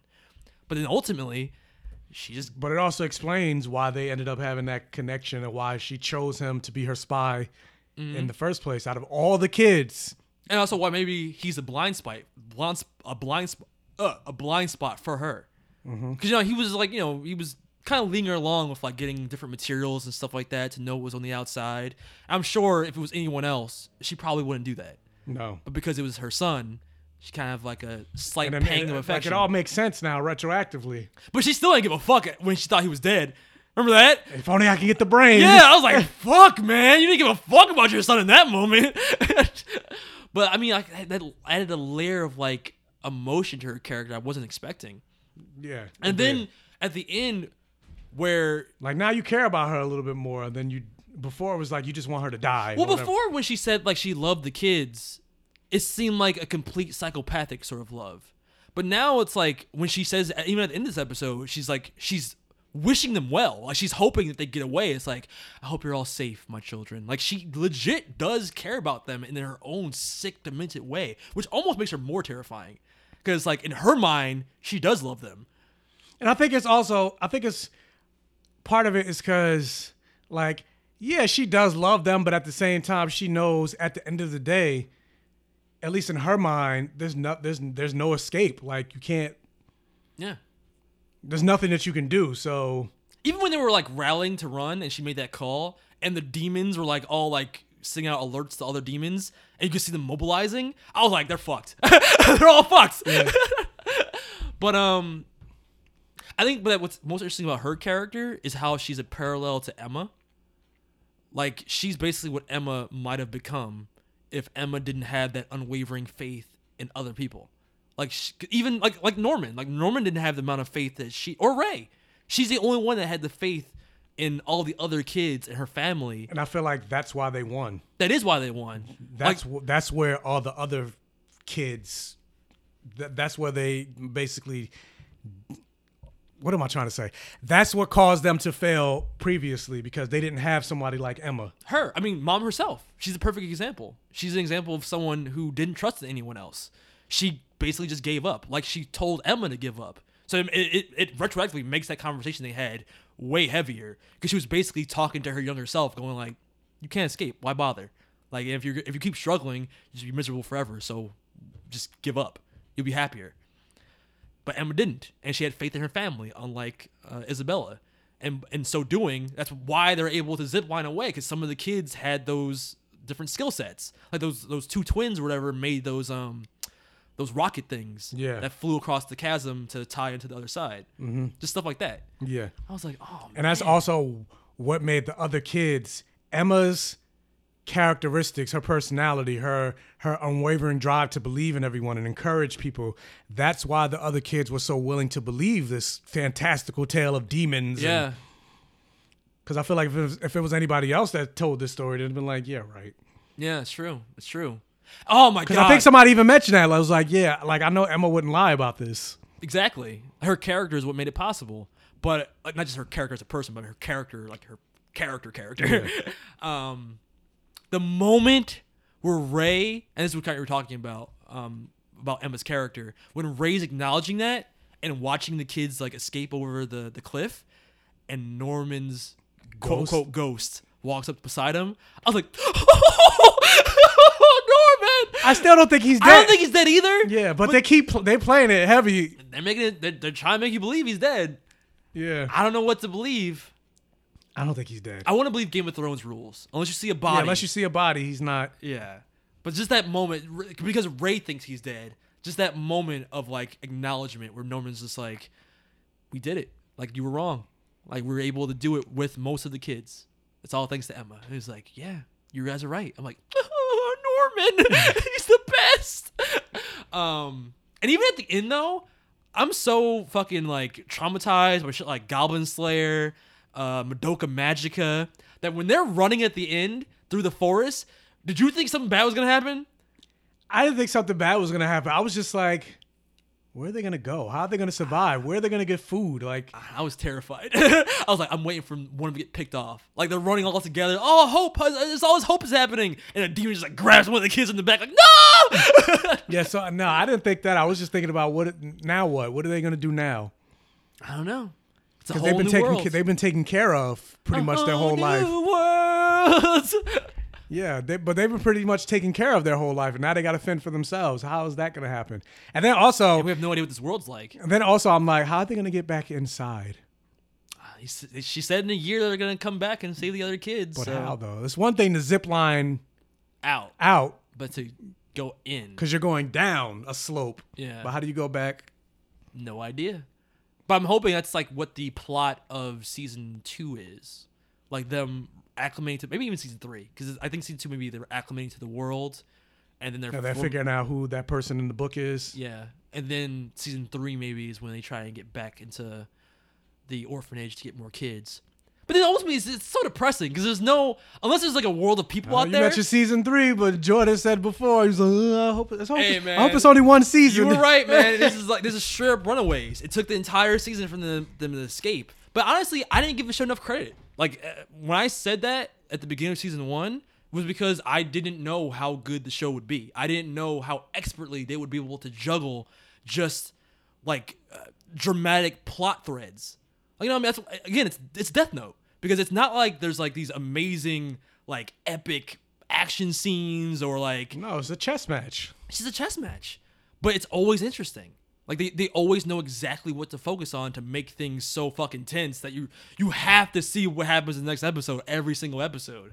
Even now, this is the season finale, but I'm still like, I gotta know what happens next. Yeah, I want to know when the second season's gonna air. I hope it's not like months or like next year. Oh my god, that was 2020 is in season 2. I'm like, I hope it's in like 2 months or some shit. I'm gonna look it up actually.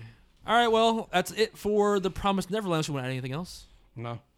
Do you want to give your first impressions of Shield Hero? Sure.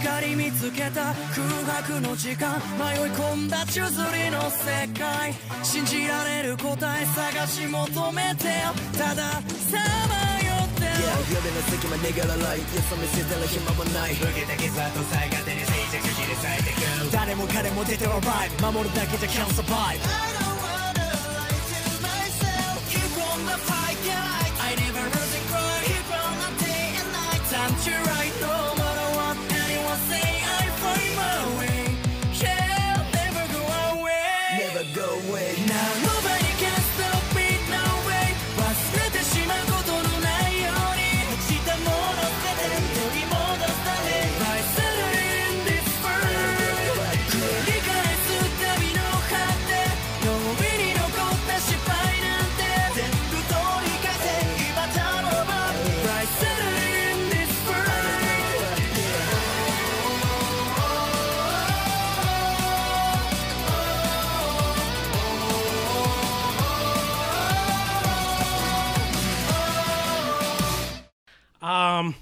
So basically, the rising of the Shield Hero tells the story of a guy named I'm terrible with names, especially Japanese names, but Nafumi.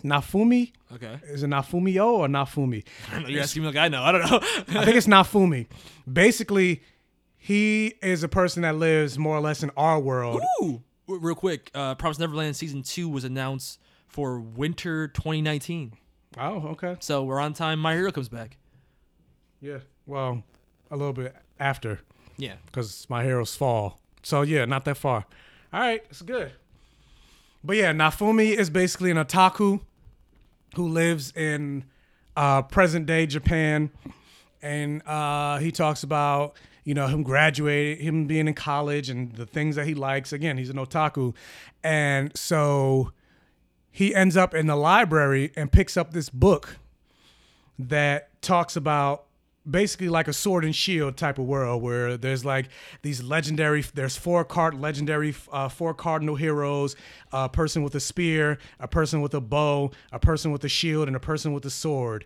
And they're the protectors of the realm. And as he's reading this book, he gets sucked into that world that he's reading about. Oh, it's isekai? Isekai? I don't know what that is. It's a term for the genre in anime where a person from the real world gets sucked to a fantasy world.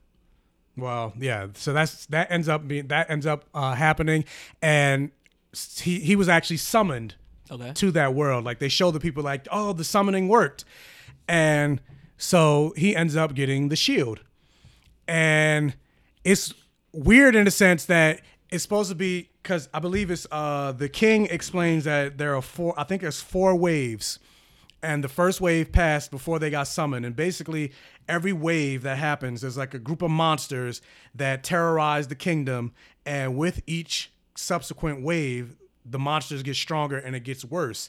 So before the second wave hits, in like a month from now, they summon the 4 legendary heroes to come protect them. Okay. And you find out that each of the heroes are from present day Japan, but the weird thing is they're all from alternative versions of Japan.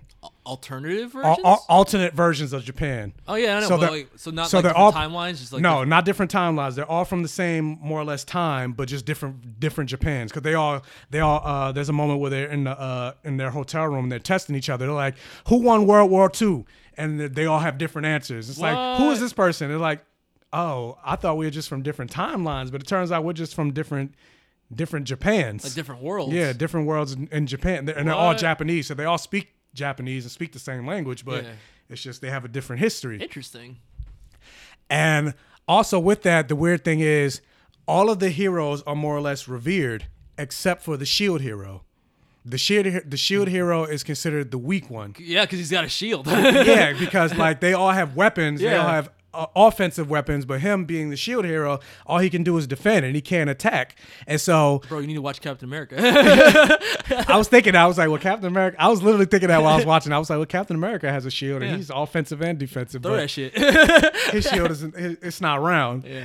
But the thing with that is like each of the other heroes, they have a semblance of what this world is like they mention like video games in their world. So they're like, oh yeah, this world is like they mention like an MMO, but in this world they say a VR MMO or whatever. Okay. Or the other guy mentions, yeah, this world is just like Border Bandit or whatever game he mentions. Okay. But Shield Hero is basically the only one that has no idea what's going on.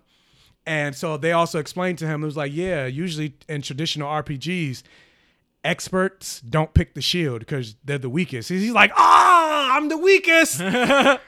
And so it turns out like it ends up being, I'm only in episode 4, but it turns out there's this weird conspiracy to try to prop up all the other heroes but the shield hero. Like for whatever reason, the royalty, the royal family, the king and the princess, they're trying to bring him down. They do everything that they can to try to either turn the town against him. So basically what happens is RPG rules. So you have to level up and they're like, okay, the next wave happens in a month. So go out on the town and go level up, go fight, and also get companions and level up yourself to become strong enough to take on the next wave.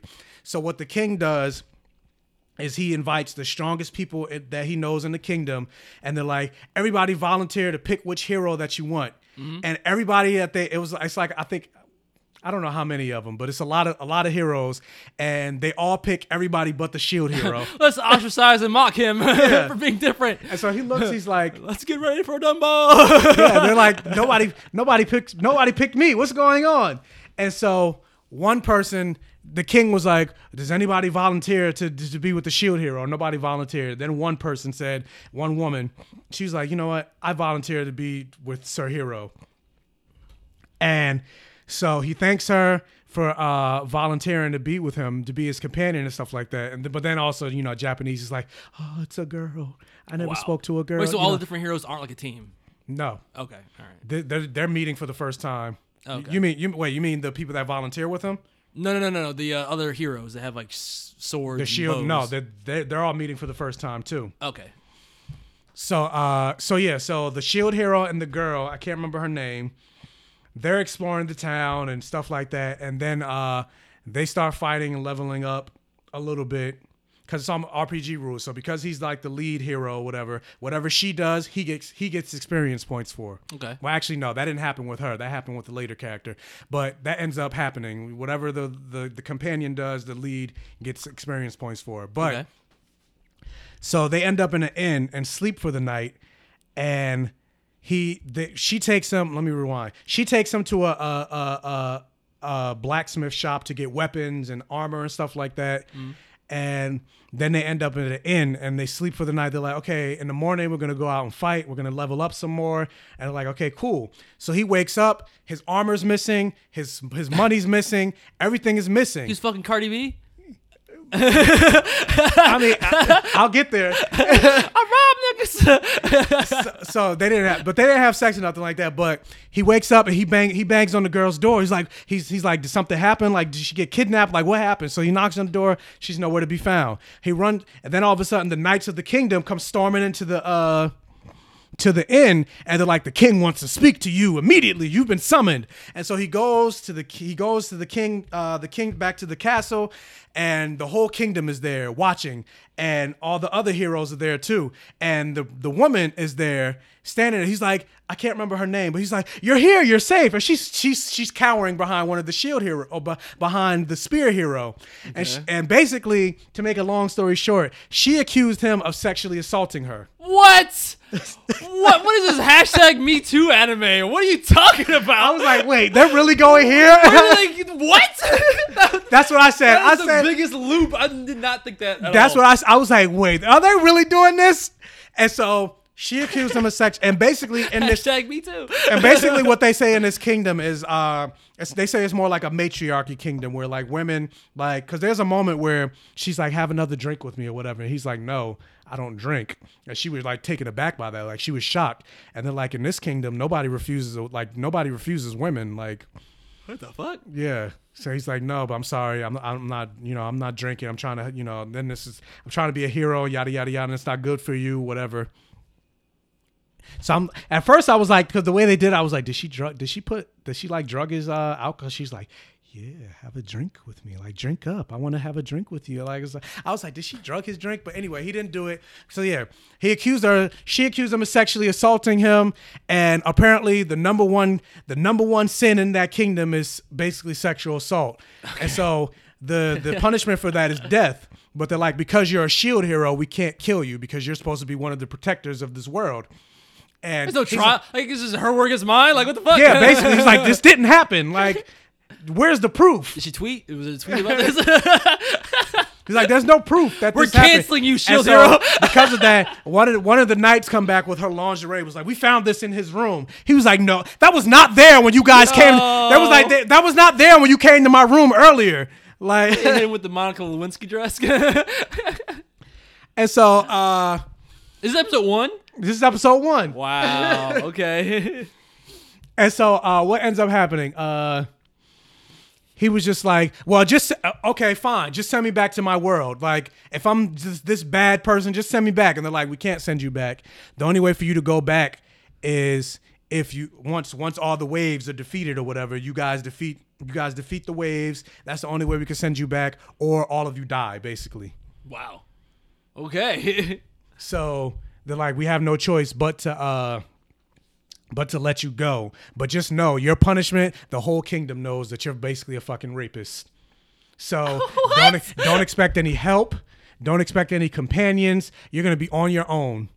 Wow. What? But like, is it in their best interest to help him since they're trying to defend their people?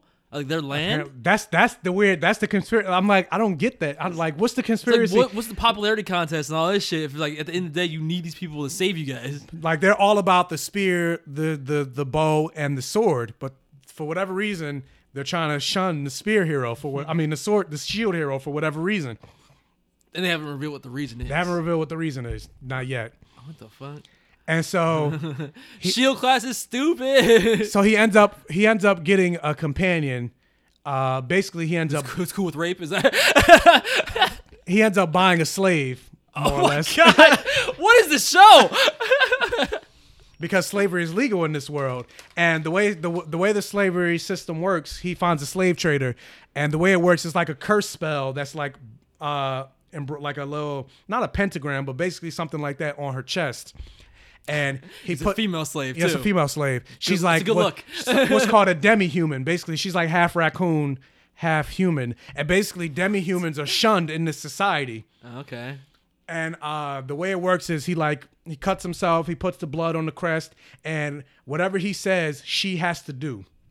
Okay. It doesn't get. It sounds creepy, but it does sound creepy. But it's really weird. But it doesn't get creepy because he actually does. Guys, I'm not a rapist. I just got this demi-human that I'm forced to do whatever I say. Is that weird? And yeah, it's a girl too. Is that but weird? he ends up being she has to do what she says, but he doesn't like get abusive with it. Like for the most part, I'm sure he doesn't because doesn't seem like he's the type of guy. But no. Like from the outside looking in, it probably looks terrible. And that's addressed later on. Oh my god.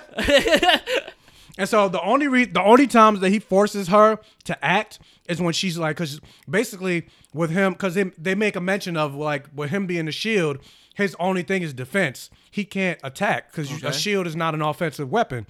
So I'm only the shield. So I need a sword. And so basically again, that's why I'm confused why all the heroes aren't a team.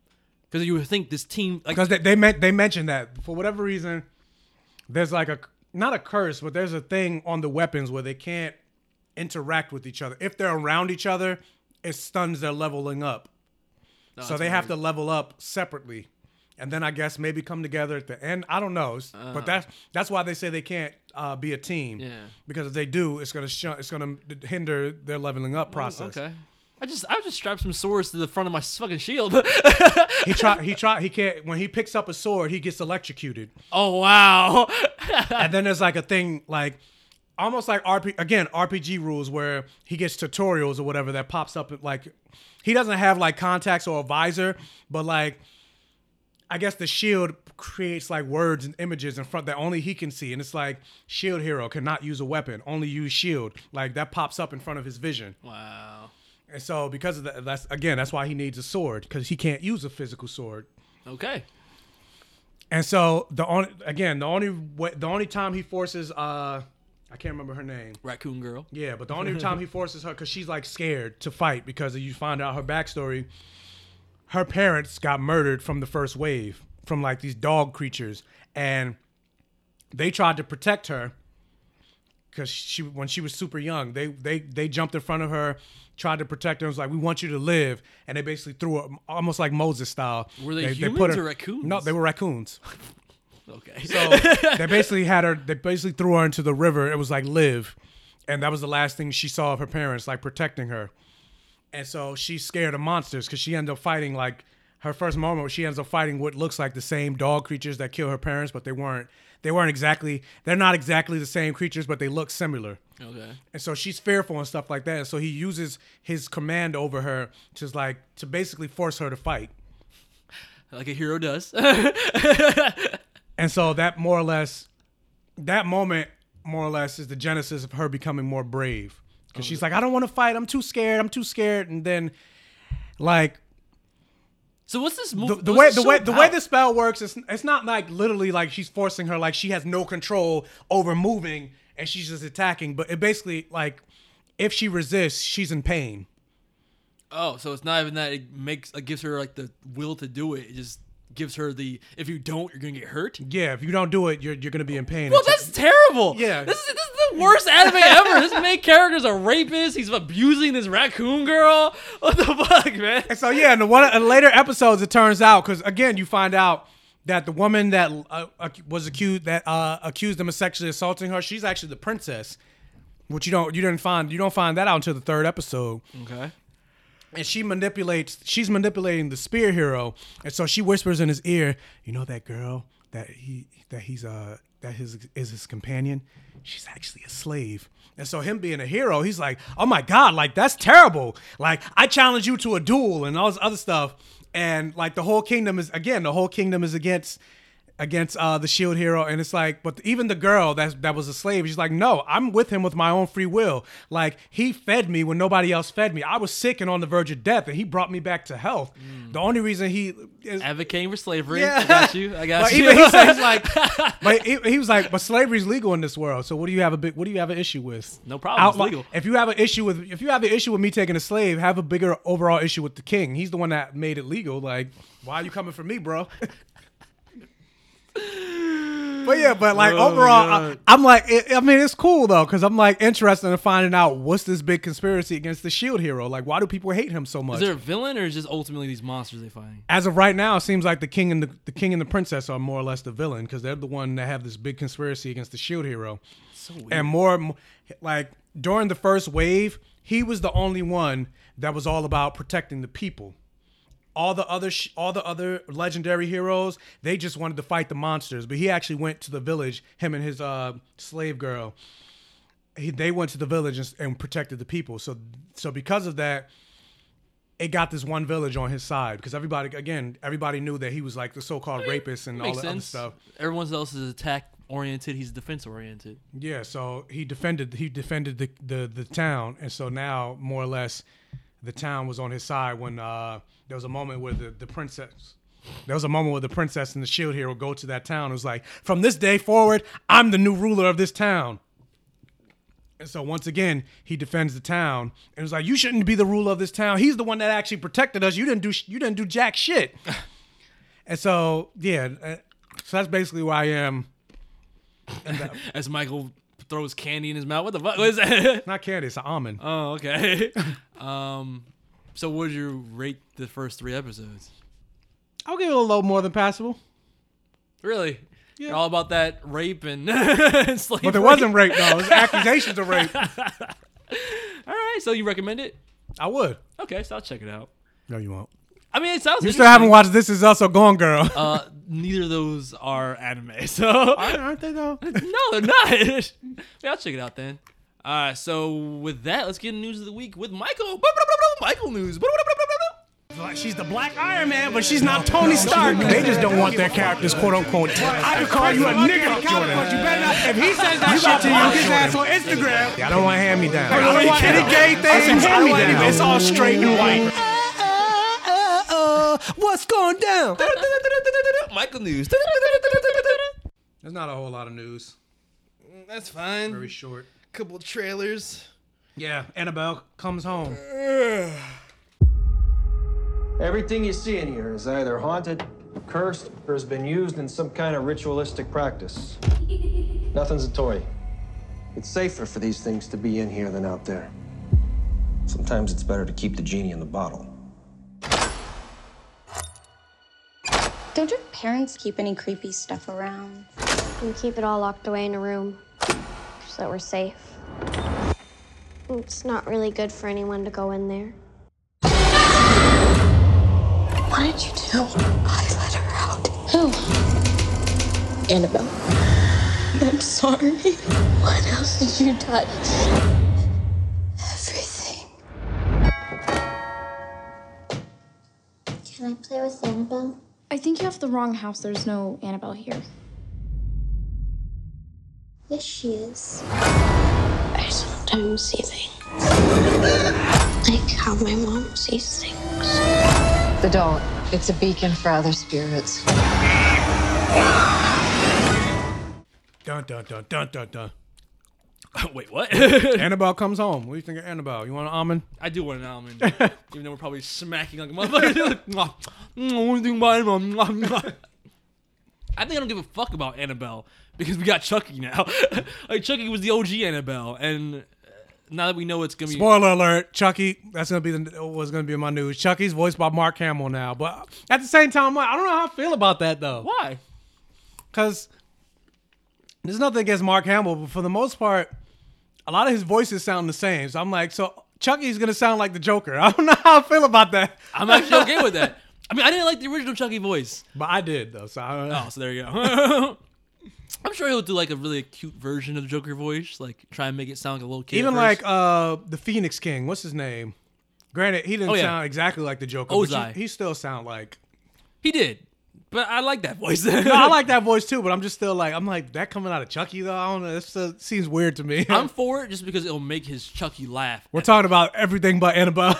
There's a reason for that. But I think he'll make the Chucky laugh epic. Because Chucky, but it'll be the Joker laugh. That's fine. I'm sure it'll change it a little bit.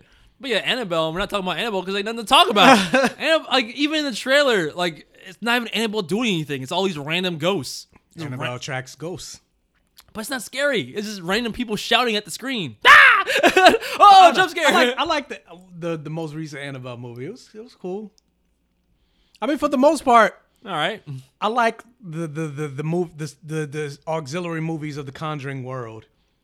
For the most, like, I didn't see The Nun, but like, what was the other one where the nun first appeared? Fuck. What was the one we saw? Was Conjuring 2? I think it was Conjuring 2. But then there was another one. I'm blanking. I don't remember, but for the most part, I like these remember. Conjuring universe world. And then it seems like Annabelle, like the Wilsons or whatever. That's not their name. That's fucking Us. Whatever. Night Owl. Night Owl and his family. Yeah, Night Owl. The basically the psychic paranormal people, investigators, seem like they're gonna be in this movie, and they're usually not in the spinoffs. Yeah. They're probably not gonna play a huge role, more than likely. It seems like they are. It's happening in their house, isn't it? Yeah. But it didn't seem like they're probably gonna show up at like the another end. thing. Because it looked like it's their daughter, but then it's like, but they're not going to be involved. So it's like they have to be involved. It's in their house, and then it's their daughter. Yeah, but I mean, like, even in the trailer, I'm just like, I don't understand why keep this fucking room in their house, but two, why not lock the door? It looked like they had locks on it, but they unlocked them. Was there a moment where they were unlocking a bunch of locks on the door? I thought that was it. I don't remember. Oh, I think there is, but regardless. The whole thing was that room was supposed to keep the spirits like locked down. They had like incantations and shit on each of the displays so they couldn't escape. But in this, yeah, but remember the little girl said what did you touch? Everything. But she was already things were already moving and shit like that. I'm like, so it just it lowers their powers, I guess. But when she opened it, and not even opened it, she touched everything apparently. That made it so they all escaped, I guess. Yeah, I guess. But like, why would you touch everything? Why? She's fucking stupid. I know you're a little white girl. That's what little white girls do in horror movies. But come on, man. Let's make it a little easy for us to root for you. But if you're, I think you deserve to die if you touch everything in a room. Especially when you were told not to go in there. Don't go in this room. I'm gonna go in this room. All right, but if you go in that room, don't touch anything. I'm gonna touch everything. Abu touched. He was told not to touch anything in the Cave of Wonders. Abu's kind of an ass over that. But yeah, I don't know. It's an interesting trailer, but I'm not like, oh, I can't wait to see Annabelle Comes Home, especially with Chucky around the corner. Like, if you had to choose between two doll movies, what are you choosing? Chucky, right? You look at me like, no. I'm like, really? You're not gonna choose Mark Hamill, Chucky? Only because remember I mentioned before, it seems like they're doing an AI. They are doing AI. I don't like it. I want magic. Annabelle's magic. Who cares? I care. Just fucking random people go, bah! Bah! But speaking of who cares, I'm Alfred Pennyworth.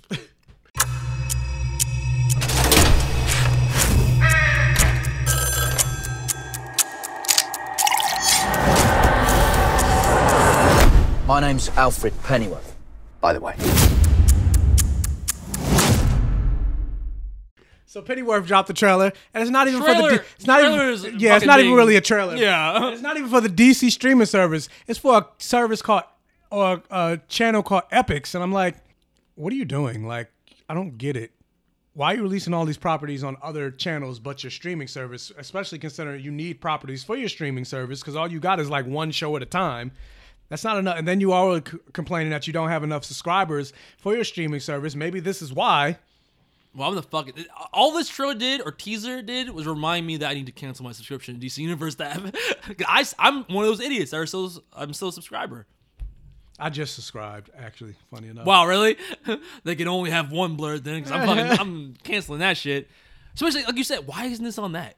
If this show should be anywhere, it should be on the DC Universe app. Because at least then you have a built-in audience that will kind of care. But in this teaser, they didn't even show me anything interesting. All they really did was focus on Alfred turning around going, I'm Alfred Pennyworth. I'm Alfred Pennyworth. But, oh! This random young guy, I don't look at him and think, Alfred? Like, what the fuck? Why did they make this show? I don't understand. Because Gotham worked. And Krypton worked. When's Krypton come back? I think in the fall. Oh, okay. Because Gotham is ending in April. Yeah, no, I don't care. I do. Because they're actually going to end it. Like, they're actually going to... I still don't care. It's a series finale. Great! But it's going to end with a 2-part, and the second part is adult Bruce Wayne and Batman. You got to watch it. Watch Batman Begins. No, I got to watch. I'm going to watch it. I'm going to watch it and I'm going to review it. You have to watch it. It's the end of the series. Just watch those 2 episodes. Why am I being forced to kill myself? If nothing else, it'll be a funny review. But I don't. Gotham has its moments. There are moments of like greatness in Gotham. They're very fleeting and they're very few. But I'm hoping they at least stick the landing on this show that was about fucking Gotham PD that ended up becoming about Bruce Wayne anyway. Remember it was about fucking Jim Gordon at one point? It's supposed to be about Jim Gordon. It's not though. It's not at all. They gave up on that like season 1.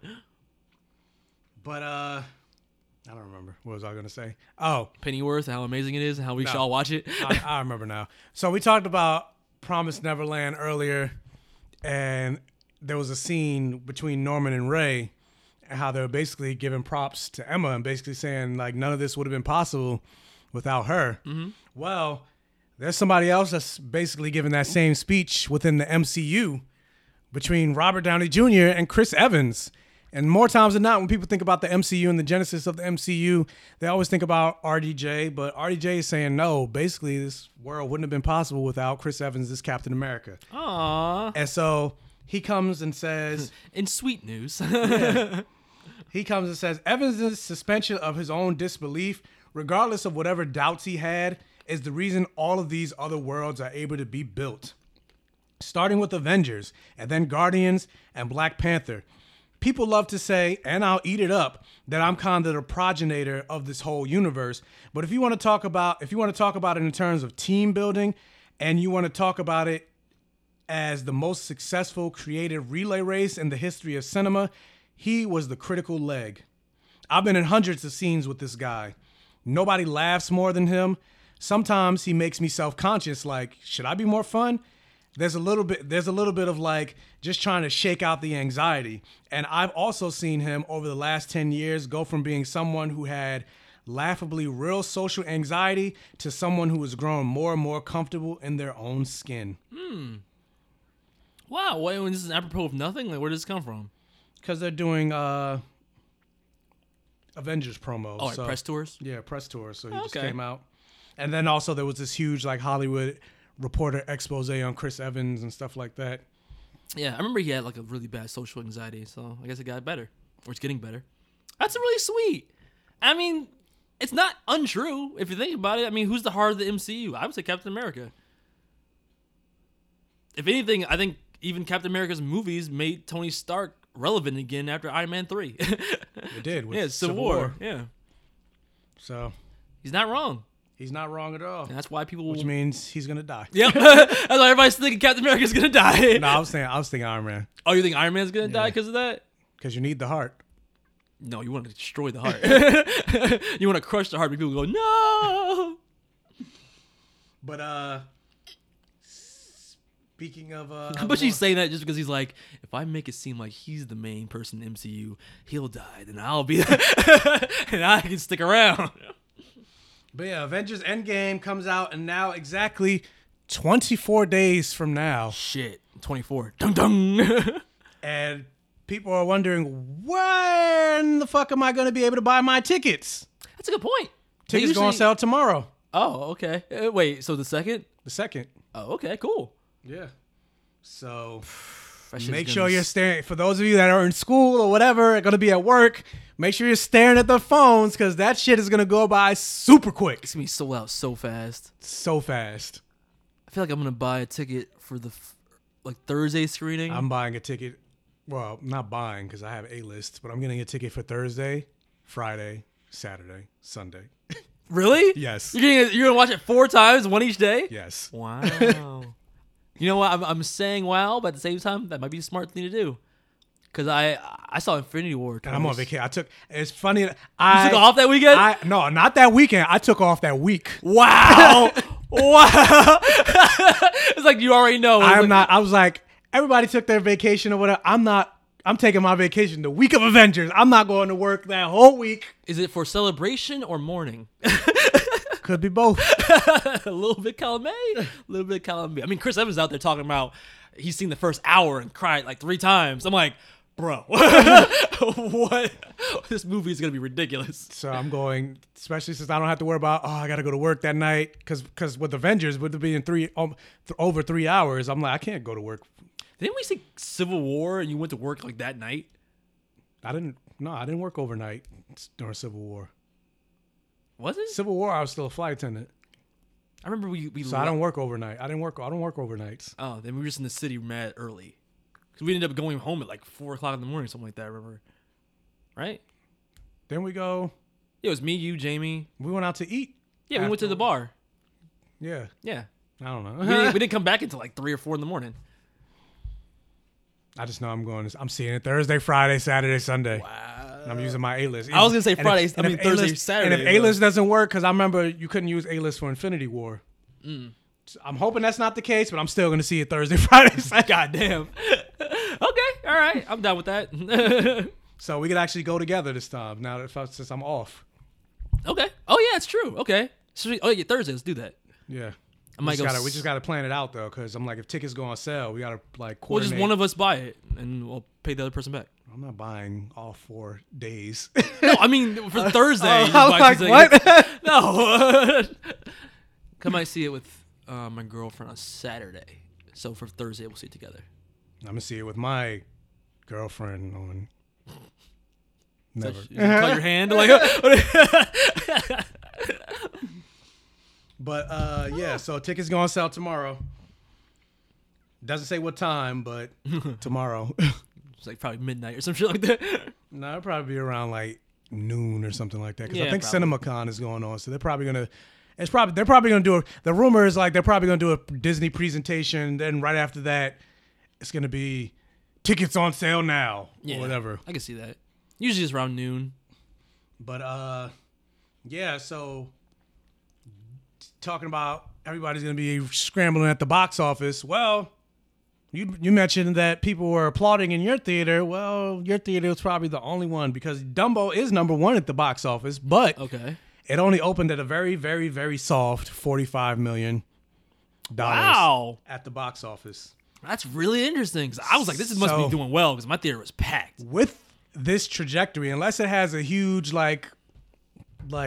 staying power at the box office, which considering no. all these other properties that are Shazam's coming out, coming out, especially like, next week. and Pet Sematary comes out. Pet Sematary comes out next week too. Oh, there you go. So, and then Avengers and then all this other stuff. Yeah, it's like a- Hellboy. Oh, yeah. It's like a never-ending train of A-list titles coming out. So, with that said, Dumbo might end up being Disney's first flop this year. Floppy ears, eh?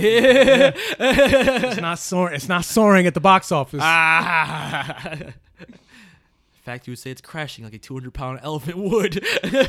Yeah, but what is? Oh, and then the weird thing. Let me ask you a question. What? Well, I guess I probably just gave it away. But which movie do you think costs more money? Ant-Man and the Wasp, Captain Marvel, or Dumbo? I would say, no, Captain Marvel. No, you had it right the first time. Is Dumbo? Yeah. I knew that was like probably gonna be the answer based on what you were saying. That's why I was like, yeah, I think I just gave it away. How is that possible? I guess maybe because it's so much Dumbo CG and it's so high quality. Dumbo cost $170 million to make. Holy shit! Captain Marvel cost $152 million to make. And what was Ant-Man? And Ant-Man and the Wasp was $162. Actually, Ant-Man was higher than I thought it'd be. But goddamn, Dumbo ain't making that money back. It's not, especially with $45 million opening. No. I ain't never seen an elephant flop. I ain't never seen this box office flop. But what is soaring at the box office is I Got Five on It. Us has now crossed the $100 million mark. Meanwhile, what was their budget? Like fucking probably not even near that. Almost like $20 million. Exactly. A little over $20 million. Horror movies are really the way to go if you want to make your money back at the box office. They are, or Tyler Perry movies. They are that. Horror movies. Yeah. But yeah, so kudos to Jordan Peele. Hey, man. Well earned. Because even though that shit didn't make sense, I still enjoyed it. So what does that say? Yeah, agreed. I don't think I've ever experienced a movie like that where it's like, this shit doesn't make any sense. But I still like it. Yeah. Just well written. I don't know what that says about it. You think or is it well written because it doesn't make sense? I think it's well directed. I heard people speculating that they were intentional. Like he because we've seen that he can make a very tight movie like Get Out if he wants to. So I've seen people argue that maybe in this case, because he did say this is a horror movie versus like a documentary, that he allowed those plot holes because he felt like ultimately they didn't affect the story that he created. And in some ways, if that's the case, in some ways he's not wrong. I mean, it would make sense, but at the same time, like, or is that just the internet trying to find an excuse? Probably. But these aren't even like, these are glaring plot holes. Like these are like, if any, you don't need even a second pass to identify these. I mean, plot holes. but a lot of movies have like glaring plot holes. We talked about the glaring plot holes in Captain Marvel. Not like Us though.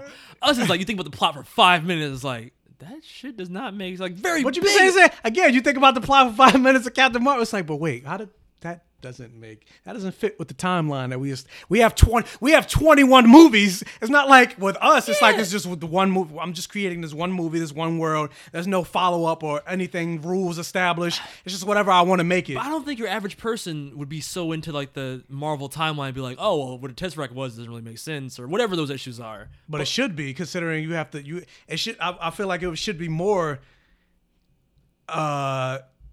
More of a like coherent or more forced upon you, considering that you have a blueprint already, as opposed to this one movie. It's like there's no blueprint. I'm just making it as it is. But there is no world. There is no previously established world. I get what you're saying, but I think it's a type of plot hole. I think for Captain Marvel to have plot holes like Us, we would have had to be like, wait, they never explained how Captain Marvel's powers make sense. Like, you know what I mean? Like we have to be like, wait, that's how she got her powers, but that doesn't make any sense.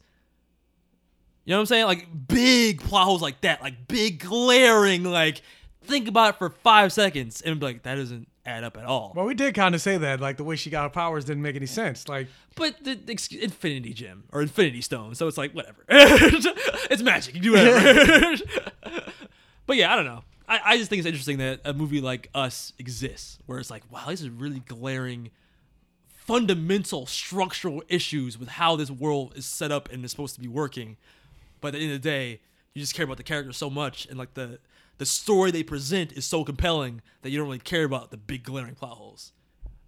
I think in some ways, like that's a testament to his writing. It's like, but Jordan Peele, but this doesn't make any sense. It don't matter. You're still gonna love it. It's like, fuck, you're right. I still do love it. Well, speaking of something else that people love, a lot of people love Angelina Jolie. I saw these rumors. To the point that when she was Maleficent, that movie made a shit ton of money. Are they making a sequel to that? It's gonna be it's gonna be a sequel. Why? Well, she's sticking with the Disney brand, and it's not even a rumor. Apparently, she's in final talks to be the female lead in the Eternals movie. Oh, I didn't realize it was the lead? Yes, the female lead. Oh, female lead? Female lead. Oh, so that doesn't mean it's the main character. Wasn't the main character supposed to be a gay guy? Well, they're saying that they want the male lead to be a gay actor. Oh, right. So it's unclear if it's even like a gay character. Yeah, it's unclear if it's a gay actor. But on top of that, this goes to the next thing. They're saying that the male lead not in terms of the actor, but it's good in terms of the character. They want it to be Hercules, which is also weird because I'm like, Hercules is an Eternal. I was just thinking, I'm like, wait, Hercules is internal in the Marvel comics? He's an Olympian. Granted, Hercules has a lot of history with the Eternals, but for him to be the lead in an Eternals movie, he's not an Eternal. Huh. I mean, how do you feel about the Angelina Jolie news? I mean, Angelina Jolie, she's a great actress, so I don't have a problem with it. And Marvel seems to be getting like a lot of these high caliber actors in their, in their properties, and like phase 4, phase 3 going, like leading their properties going forward. Mm-hmm. So I'm not necessarily surprised by it. I'd have more of an opinion if I knew what the character was that she's playing. Yeah, I don't know who she's playing. I don't really know that much about the Eternals, period. So even if they announce, oh, she's playing Wonder Gog, and I'm like, who is Wonder Gog? I don't know who that is. So, random side note for me: every time I think about Angelina Jolie, the first thing I think about is her ass from Beowulf. I've actually never seen that. Never seen Beowulf? No. Yeah, it's all right. It probably looks like shit now. That was an all CG movie. But the weird thing about like Hercules, and I guess it'll probably fit with the whole gay thing rumor, Hercules in the comics is actually bisexual. Well, they tried to retcon it in the solo comic series, but previously he was established as bisexual. Like he had a fling with Nightwing. He had a fling with Northstar at one point. Oh, wait, why are they trying to retcon it? Because he has his own solo series. We can't give it to a bi guy. Like he has to be straight and macho. But how do they retcon it? They just don't mention. I don't like dudes now. No, they just don't mention it. Oh, okay. And even the executive, even the Axel Alonso, who's the chief, whatever, at one point, he was just like, "Oh yeah, we're not. He's not in our solo series. He's totally not bi. He's straight." It's like, but what about all those other times? Oh my God, Beowulf was like trash now. Angelina Jolie's ass. It looks terrible. In Beowulf, it's like a PS4 game. Yeah, it definitely looks terrible. But yeah, so Hercules. And they're also going to say he's going to have a big rivalry with Thor. He's going to be one of Thor's biggest rivals going forward. Is that in the comics? I don't know. I think so. I know he's been an Avenger for a long time, but I don't know if they've had a rivalry. Wow, Beowulf looks like trash now. Oh, that's her full body. Oh yeah, it looks terrible. Yeah, it looks like wow. But speaking of something that also was might have been terrible. So remember the whole Gambit movie with Channing Tatum? I'd rather forget it, but yeah. Well, you might not have to forget it because it might be coming back now that the whole Disney Fox thing is official and Disney has the rights to the X-Men. They squashed that forever. No. What? Now they are meeting with Channing Tatum and the people behind it and are looking and are looking to possibly do a solo Gambit movie. They're evaluating it basically. The evaluation should be like a lever they pull to go like rejected. Yeah, no. What? So Disney, I thought better of you. I thought this was gonna shut down all that crap that the Fox was trying to do. And this is according to Variety. I'm not okay with this. So we might be getting a solo Gambit movie after all. If Disney greenlights a solo Gambit movie, I lose all faith in Disney. I would too. What are they doing? But speaking of losing all faith, we already mentioned well, I'm gonna skip that. We already mentioned Mark Hamill, so I'm moving on to the next part. Okay. So losing all faith. So we talk about Arrow being trash. And next season being the last season of Arrow. Oh, I think I know what you're about to say, but continue. Well, one of its tentpole characters. Yeah. Couldn't even wait till the last season to be over. It makes no sense. Emily Beckett Richards, a.k.a. Felicity, is leaving before this season is over. It's like a slap in the face, the whole franchise. Yeah, I was like, she can't even wait for the she can't even wait for the final Is it her season. choice or is it I don't know if it's her choice. I'm assuming it has to be her choice. But like at one point Felicity broke the show. Like Olicity at one point ruined Arrow. This recent season is entirely focused on future Felicity. But yet she's going to leave the show before the end? It doesn't make so I'm like, she's such an integral part. Is she going to die? It doesn't make any sense. Well, I don't know. You saw it if you tried to see those episodes. Oh, yeah. But she's alive in the future. Unless she died. Unless they're going to figure out some way to retcon, like, I don't know. It doesn't make sense to me. To me, it just feels like if I was Stephen Amell or the showrunners for Arrow, I'd be like, Yo, I at one That's point, why I'm wondering if is it her choice or are they writing her off? if they're writing her out, it's one thing, but if it's her choice, it's like a slap in the face. It's like, yo, you ruined our show. Yeah, especially considering like the next episode is only like 10 episodes. Like you can't you can't fucking stay around for 10 episodes. It takes away a certain level of closure too in the last season, because like that's when you would think you'd be paying off that illicit relationship you've been building all these seasons, like, and have some closure for it, some conclusion. But And on top of that, like just in that, like her character's pregnant. yeah, She's married to the main cat. Like, I'm are like, they getting how a are they divorce? gonna- Are they getting a divorce? Well- like, how are they gonna write her off? in the future episode, in the very beginning, it seemed like Arrow or Oliver Queen and Felicity had like ran off together. Like they went off to some hidden cabin and gave birth to their daughter, like without anyone else knowing. Because when the adult character, like when Renee and them meet his daughter as an adult, they didn't even know that Felicity had a daughter. So like apparently they kept her a secret from everyone. So maybe that's what she'll be doing in the last season, is raising their daughter separately from them. But the assumption was the reason why he wasn't around was because he dies. So maybe at first she's raising her by herself and she's waiting for him to come back to them or whatever, and then he dies before he can. That's a lot because supposedly he's not supposed to die till next season. Yeah, 10 more episodes in the next season. So it's like, I don't even know how this season's going to end or where it's going. I don't know, it's just more reasons to not care about this show anymore. On one level, though, I got kind of excited. 'Cause I'm like, maybe they're going to do like a Old Man Oliver thing or something experimental. Maybe he's going to be secluded for the entire last season and go back to his Batman roots where he's like by himself. I don't know. No, they're not doing that because they're not even showing him in the future. Yeah, I don't know. I don't know what they're doing. I don't know. I just don't care anymore. I don't care about CW shows anymore. Even Flash. Well, speaking of not caring, guess there's a character that's coming back in the Suicide Squad. What, from the movie? From the James Gunn version of Suicide Squad. Yeah.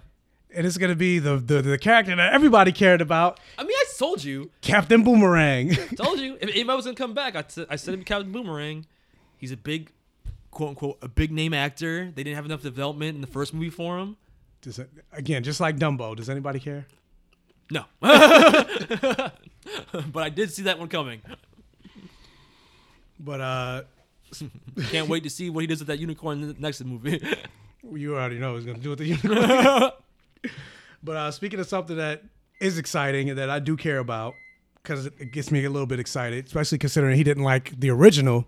So Stephen King said he saw The Pet Sematary, which comes out next week, and he basically said that it's fucking great. It's a really good movie. Okay. For Pet Sematary. Cool. Thanks, Stephen King, for your cosign. So, I mean, but that gets me a little bit more excited about the movie because he didn't like the first one. He hated the first Pet Sematary. Yeah, but I never take any stake in this, like those kind of comments. It just seems like PR bull. Same thing with James Cameron. he's not known to like be like placate the audience, be like, oh yeah, go see the movie, it's great. Yeah. It's like, no, he'll let you know if it, like what's his face, The Shining. He didn't like The Shining. Okay, so maybe he has more credibility. I'm thinking about people like James Cameron who like co-signed Terminator Genesis, and I was like, he was like, this is the true sequel to Terminator 2. I'm like, this shit was terrible. Yeah, like he hasn't been known to do that type of stuff. Okay, all right. So I'm a little bit more excited. Plus, I think the Rotten Tomato score is pretty high for Pet Sematary. I think it's in the 90s. Hold on, let me look it up real quick. Okay, I can look it up. I think it's in the 90s. But speaking of something else that gets you excited, it's April 1st, which means Game of Thrones comes out not next Sunday, but the Sunday after next. Woo! And so one of the writers for Game of Thrones basically revealed the episodes to rewatch before season 8 drops. And so that list includes The Winter is Coming and King's Road, which is the first 2 episodes. Okay. Throwback. He also real quick though, Pet Sematary is at 85%. 85%. That's still pretty high. Yeah. The next episode he mentions is Baylor, which is the episode that Ned Stark dies. Oh goddamn. He mentioned Fire and Blood, which is the episode where Daenerys is revealed with the baby dragons. Should I be writing these down? Probably should. Next episode that he mentions is What is Dead May Never Die. And that is the episode where, what is that? Something to do with the... Tyrion plays the various council members against each other and roots out a spy. And Akil flapping banners during Theon's baptism scene. There we go. I'm like, that's the Plus, ocean people. I got introduced to Brienne of Tarth. So Brienne of Tarth's first episode. Okay. The next episode he recommends is The Old Gods and the New. And that one is Theon's box execution of Sir Roderick. And you greet for the first time. Egret, whatever. Yeah. You know nothing, Jon Snow. The next episode he recommends is Blackwater. That's the big battle at King's Landing where Tyrion was there to defend it? Tyrion was there to defend it, Yeah. and he finds that little green explosive power. Wildfire. Yeah, the wildfire. Next episode he recommends is A Walk of Punishment. He says, this is the episode that Jaime's hand is chopped off. That was a good one. Season 3, yeah. Next episode he recommends is, he recommends a total of... I don't know. A total of some number. But the next episode it's not a long list. But the next episode he recommends is and now his watch has ended. And is that when Jon Snow leaves the Night's Watch? Or is that when he dies? Mid-season stunner features the brutal mutiny at Crouster's Keep, the emergence of Ramsay Snow as one of our major villains, Varys' creepy origin story, and Dany's triumphant march to Astapor with the Unsullied army at her back. Wait, so was that when Jon Snow died, or was that just when? No, because Jon Snow died in season 6. This is season 3, episode 4. Oh, so that was with the weird incest people. Her march to Astapor with the Unsullied. So I guess that's when she first got the Unsullied. Well, I'm talking about the watches ended part. I think that was Otherwise, it'd keep beeping. Oh, that was when didn't they liberate Sam's wife there? I think so. Yeah, because it says the mutiny at Crouster's Keep. Yeah. Rest in peace, Commander Mormont. Yeah. That was it. And the next episode he recommends is Kissed by Fire, season 3, episode 4. That's the episode right after Jaime lost his hand, and he basically tells the story of the Mad King. The Mad King, and other stuff that happens. But yeah. Slay that bitch. And again, next episode. That was a good episode because for a long time you thought that you just heard the rumors of what Jaime had done, where he's just a Kingslayer, but then you realize that like, oh no, he was actually doing a noble thing by killing that guy. Well, this next episode he recommends, which obviously, it's not a very noble episode. The Red Wedding, the Reigns of Castamere. It's probably the best episode though. Yes. That's really what put Game of Thrones on the map. Everybody was talking about Red Wedding, and that's the thing I heard about. Everybody's talking about the Red Wedding, and I'm like, I don't know what everybody's talking about. But another episode he recommends is The Laws of Gods and Men, and that's the one with Tyrion's trial. Oh, yeah. Is that the actual? That's not the Oberyn fight, is it? It's the trial. It is the Oberyn. I think it is the Oberyn fight because it's season 4. Okay. What does it say? I've been obsessed with the courtroom dramas ever since I've memorized blah blah. Much like the Red Wedding, we shot the trial in sequence, and it was a thrill to watch Peter over the course of a week carefully modulate his performance before letting it all boil over into a blistering monologue. So that's at the end when he like. No, gave so that that's big not speech. Tyrion's fight because the next episode he recommends is The Mountain and the Viper. Yeah, that was like. So that's the fight. That was when he gave like the big fuck you to his dad. Yeah. So this is the next. So that's the next episode, The Mountain versus the Viper. Yeah. And Oberyn. I hated that episode because I was so mad. I was so mad when Oberyn died. Yo, when he came into Tyrion and was like, he gave that whole story about his family called him a monster, and then when he went as a kid to go see the monster, he saw Tyrion. He was like, "This is not the monster. This is a baby. I will fight for you." I'm like, oh, Oberyn! And then motherfucker got his head fucking smashed, popped like a watermelon. I was like, all right, Oberyn's winning. And he didn't win. Say her name. You raped her. You killed her children. Say her name. It's like, oh, that's Spanish, like that Latin passion. I wanted to fuck over. His wife's scream is how everyone felt. She's like touching her face. I was like, come on, man. At least let me get one more sex scene. Yeah, he was just fucking everybody in King's Landing. I like this, and I like this. And there's nothing wrong with it. Yeah. But he made being bi cool. The next episode he recommends is The Children. And that's the episode where Brienne and the Hound fought. And Brienne whooped his ass. That was a good fight. Yeah, that was also very scary fight because like, oh my god, anyone who dies in this, I don't want that. Yeah, I didn't want the Hound to die by that point. Yeah. And then he recommends Hard Home. That's the zombie. That's the zombie episode where the zombie, Walker, the Night King does that thing at the end where you're just like, fuck. I rewatched that episode recently, man. That shit. When they have like that big wide shot of all of like the dead bodies, and then there's like no score in the back. It's just silent, dead silent. It's Night King and Jon Snow just like looking at each other. It's like, yeah, do something. It's like, oh shit. And it's like, you think you won? You see all these bodies? What you gonna do now, motherfucker? It's like, fuck. That's gonna be crazy in the final season when they actually have to fight them, and like. Because every time they lose a person, that's another person to their army, yeah. It's like, how are you going to beat that? But the next episode is, and it's good, it's cool to go through these episodes. My God. Because I'm also rewatching the show, which I'm not going to, because the plan was I wanted to finish before the next season, but it's not happening. It's too many episodes, and they're too long, an hour each. Yeah. But the moment they kill off a main character in a big battle, and then the Night King raises them, that's gonna be fucking. It's like a twist, the knife in the heart. Like, no. Sansa as a white.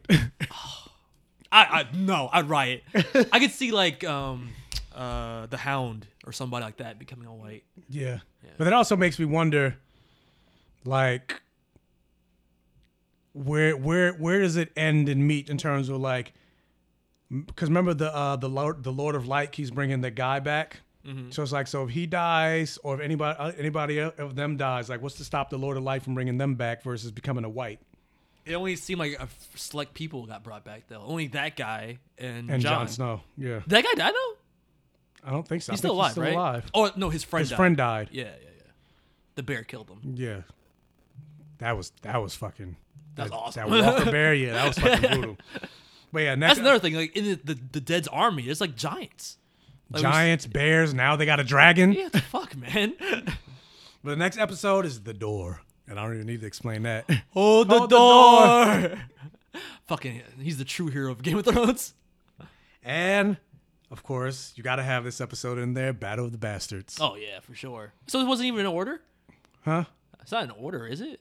Well, it is in order in the sense... Oh, it is, because Hardhome is before that. It goes from seasons 1 now... But it's not like every single episode of those. It's only certain episodes. No, you're right. I got confused because I thought Hardhome was after that. Yeah, because The Door is season 6, episode 5. Battle of the Bastards, season 6, episode 9. Yeah. And next episode of that is The Winds of Winter. And that's the episode where Cersei blew up the church and Tomlin? Is that his name? Tommen. He killed himself. Yeah. In the most hilarious way. You fucking... He's like, I'm done. Demonic. That shit was dark. Like, I got quiet in that moment. You fucking talking about that was hilarious. And you talking about me being evil. Oh, when Tommen died? Yeah. It's the way he like jumped out the window though. Like he just like he looked out the window I thought that shit was dark. Like he just fell out. He's like, I'm done. I thought that was super. I was like, fuck. I don't know. Meanwhile, Jordan's like.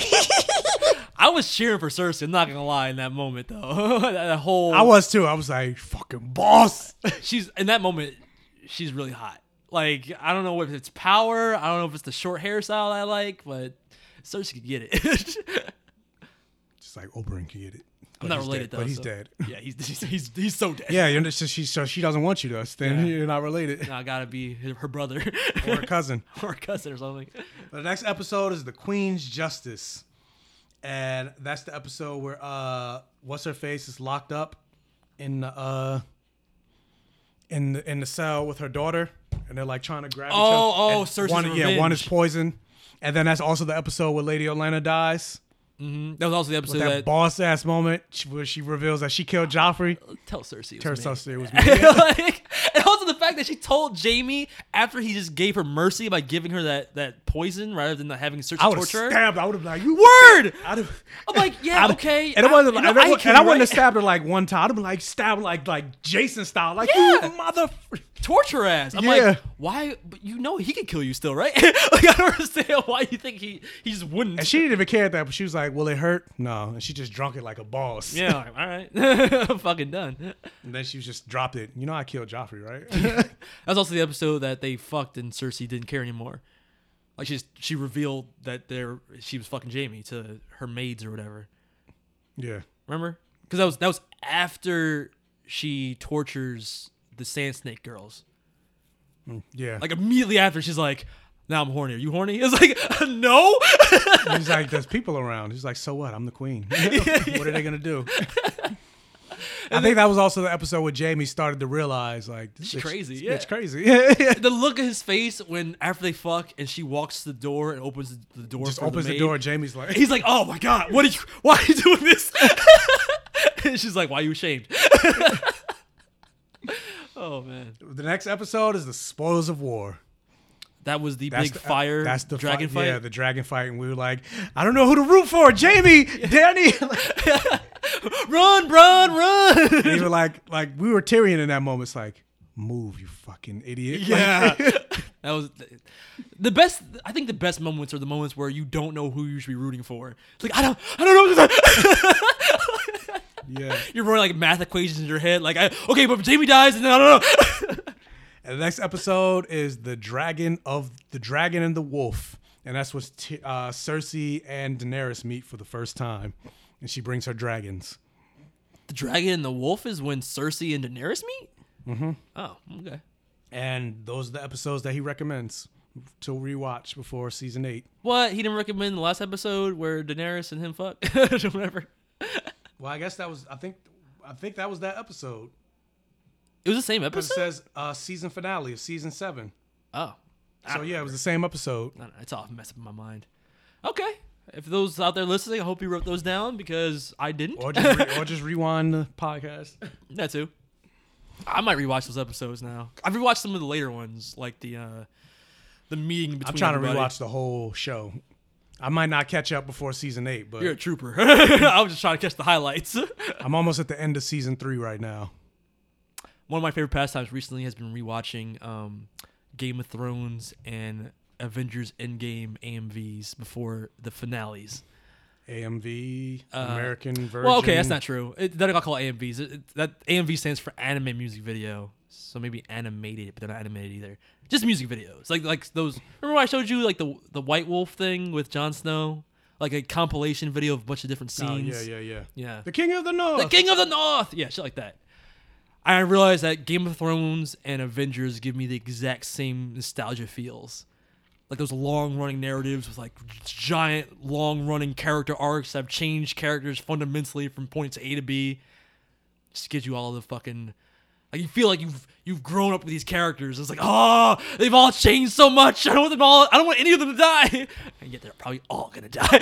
Well, speaking of catching the feels, Jordan Peele is giving white people the feels all over the world, and it's not the good type of feels. Oh my god! White people are upset. Oh my god! When aren't they upset about some black man saying something? Because Jordan Peele said while he where was he talking? He said, "Fuck white people."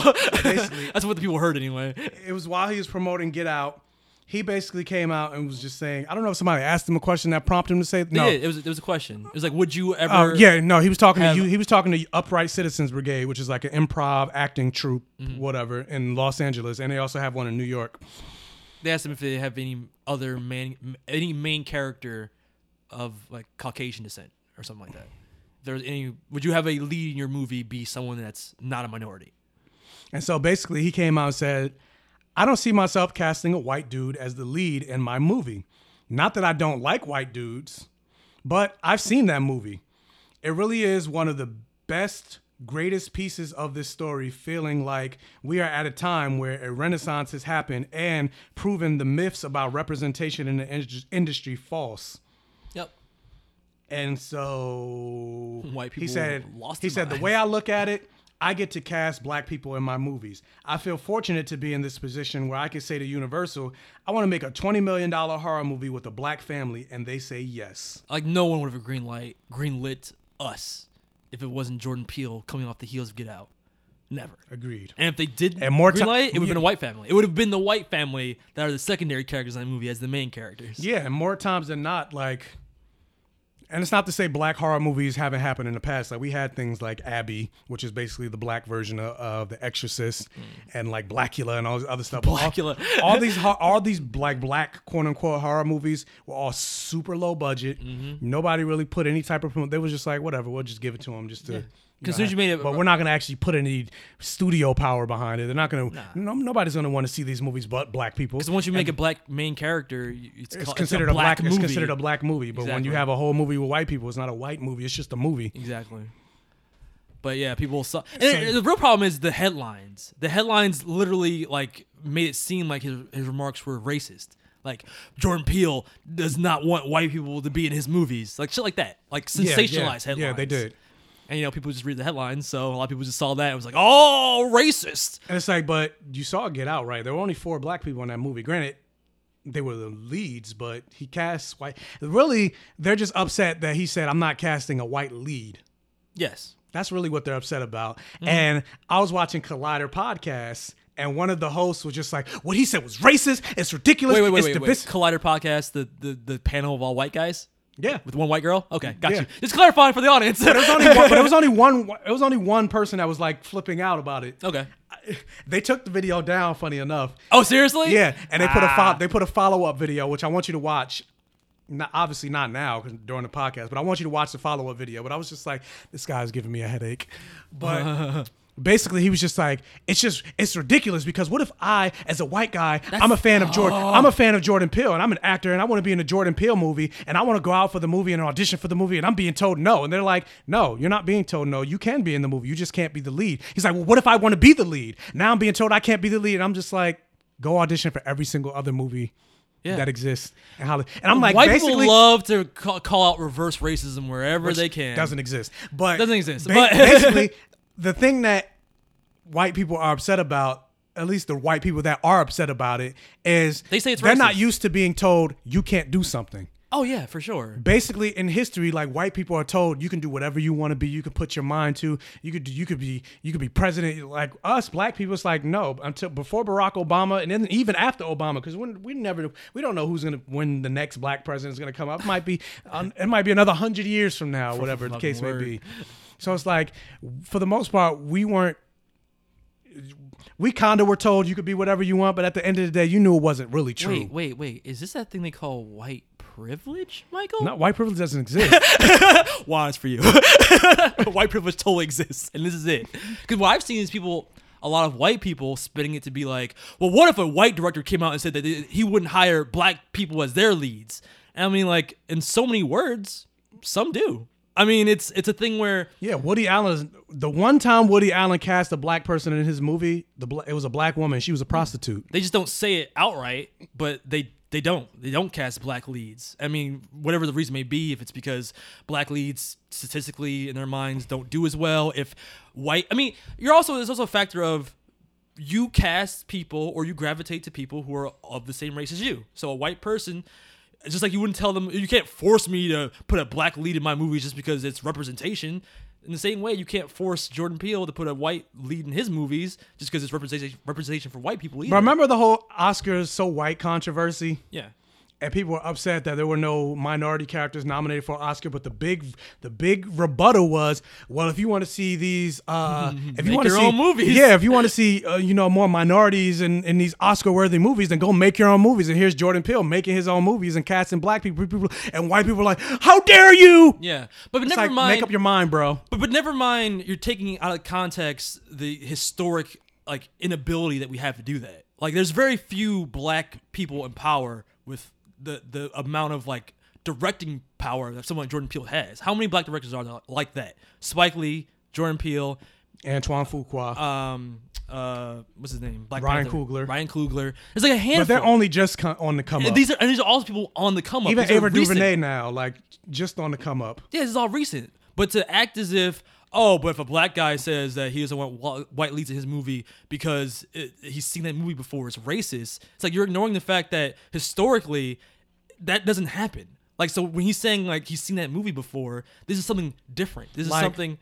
What are you saying? I was gonna say Black Panther and A Wrinkle in Time are the first two movies. Yes. Where black directors were able to get a budget of over $100 million. Yeah.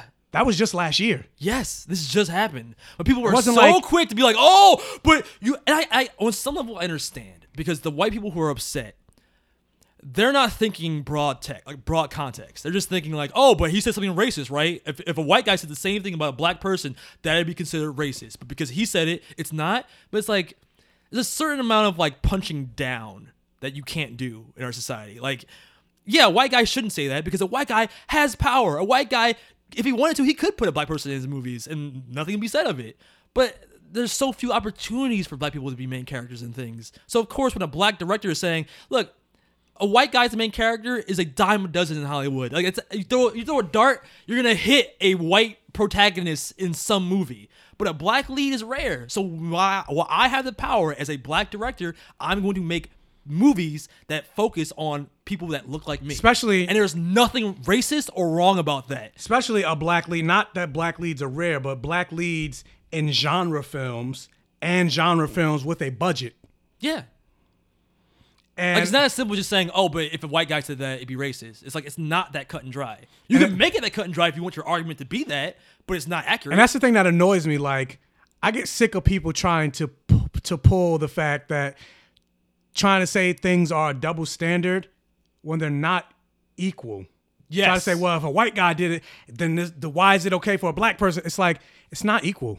It's not. At all. But they want to act as if it is. Like, you can't Like ignore... for that argument, they want to pretend Yeah, you that can't things are ignore across the board hundreds equal. of years of history and then just say, well, why is it that if such and such did it, like, why is it that I as a white person can't say nigger or whatever, but then black people can say... It's like, you do realize the history of nigger, right? You realize in our country, the slavery... there's been more time with slavery than without slavery. Yeah. You know what I'm saying? It's like, that just doesn't go away. And it doesn't, like... That's part of our zeitgeist. It's part of our culture. Like even not just slavery, but Jim Crow. And, like, we've been more or less oppressed way longer than we've officially been free. Yes. Like, black people have been free on paper really since 1970. My brother was born 2 years after that, 1972. That's fucking crazy. Because, yeah, the Civil Rights and Voting Rights Act was passed in 64 and 65, but, you know, it takes a while for laws to, you know, become acclimated and become the official law of the land. Yeah. So really, like I said, on paper, 1970. But racism is over, Michael.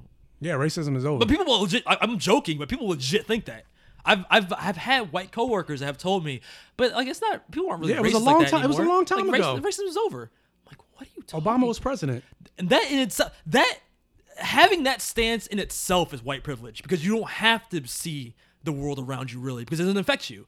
And your privilege is you don't have to actually think about it because it doesn't affect you directly. Yeah, and truth of the matter is, for the most part, as a white person, if you don't want to interact with another person of color, you don't have to. Like, you could basically live your life in your community, and a lot of times at your job even, because like even thinking like Silicon Valley, for the most part, that's nothing but white people. I could go to the hood and get a job there and guarantee maybe 50-50 that the boss is going to be a white guy. You know what I mean? There's no way to avoid it if you're a person of color because at the end of the day, the people with power aren't the people in color or people with color. In color. And live in color. And live in color. You can do what you want. But I don't know, the outrage about his comments just to me was just like, man, people are so ready to throw anybody under the bus for racism. Then, again, going back to the Collider podcast video, one of the guys was just like, to me, like, honestly, like, I don't want to see Jordan Peele cast a white guy in his movies. Like, I get it. Like, seeing his movies and seeing, like, a black family and stuff like that, that's stuff I've never seen before. So it's like, it's educating me. But at the same time, I, as a white guy, it kind of hurt my feelings hearing him say, well, I'm not going to cast a white lead. And it's like, I get what he was trying to say. But, like, it made me feel like, well, he doesn't like me as a white person. And I'm like, oh my God. I don't even know what this guy is. I want to punch him in the face. Like, Jesus Christ. Oh, my God, I'm being excluded. Like, oh, that's the same mentality that makes people feel like, oh, if you're exclusionary, I don't know. I lost my train of thought, but that's the same mentality. Equality to white people feels like oppression. Yeah, but that's a fact.